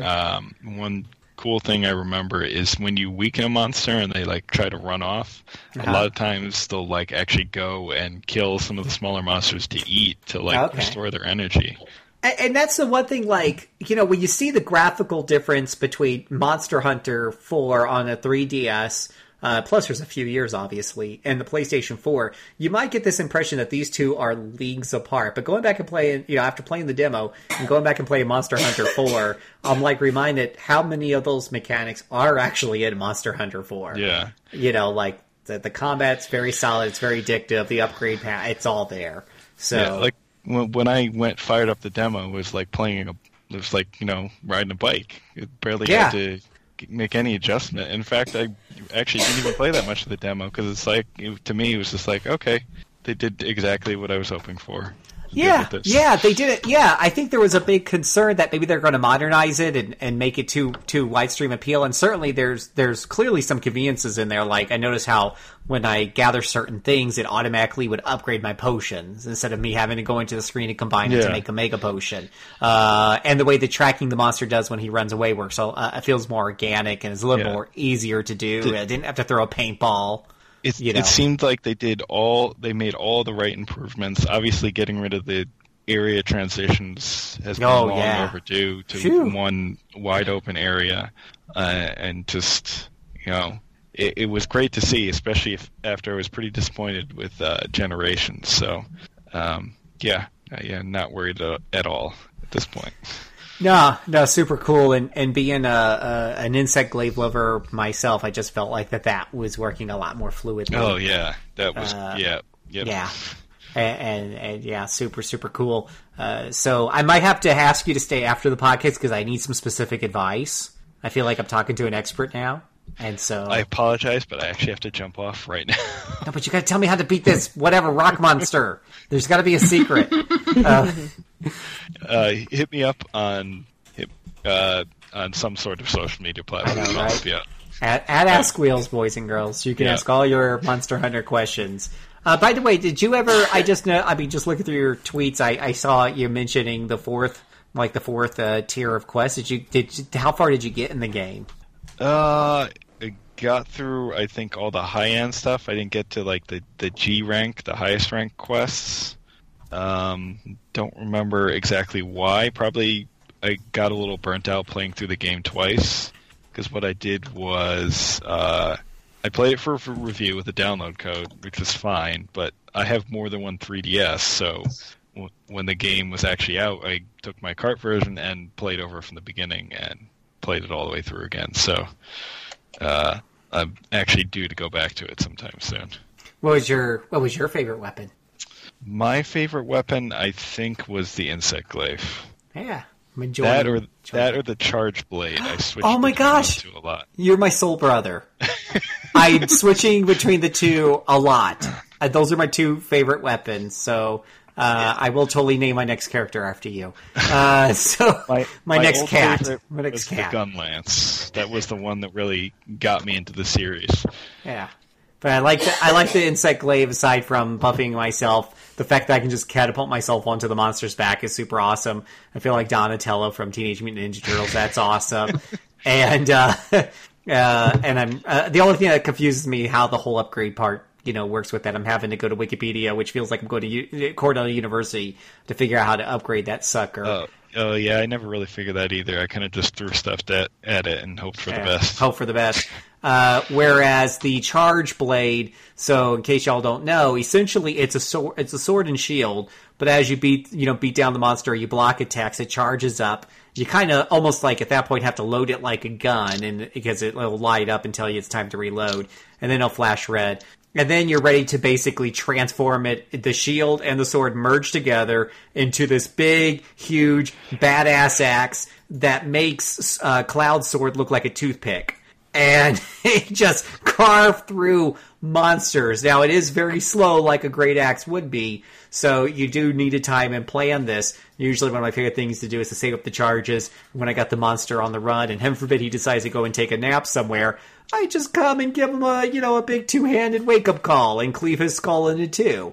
And it's very satisfying when normally there's usually an extra, when a monster goes and rest up, he's still got like at least a third of his life or a quarter of his life, and you still got some fight ahead of you. But there's been times where I've just finished the battle right then and there by doing that combo with the axe there towards the end. So it's very, very that part is very, very satisfying as well. Just transforming your sword and shield into this gigantic badass axe and cleaving through with these wide sweeping attacks, it just doesn't get old.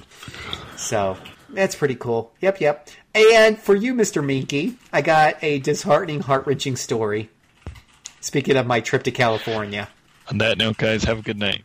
Yeah, have a good one. Good night. Good night. So he drops out, and you tell me a horrible story. Great. This is sounding great already.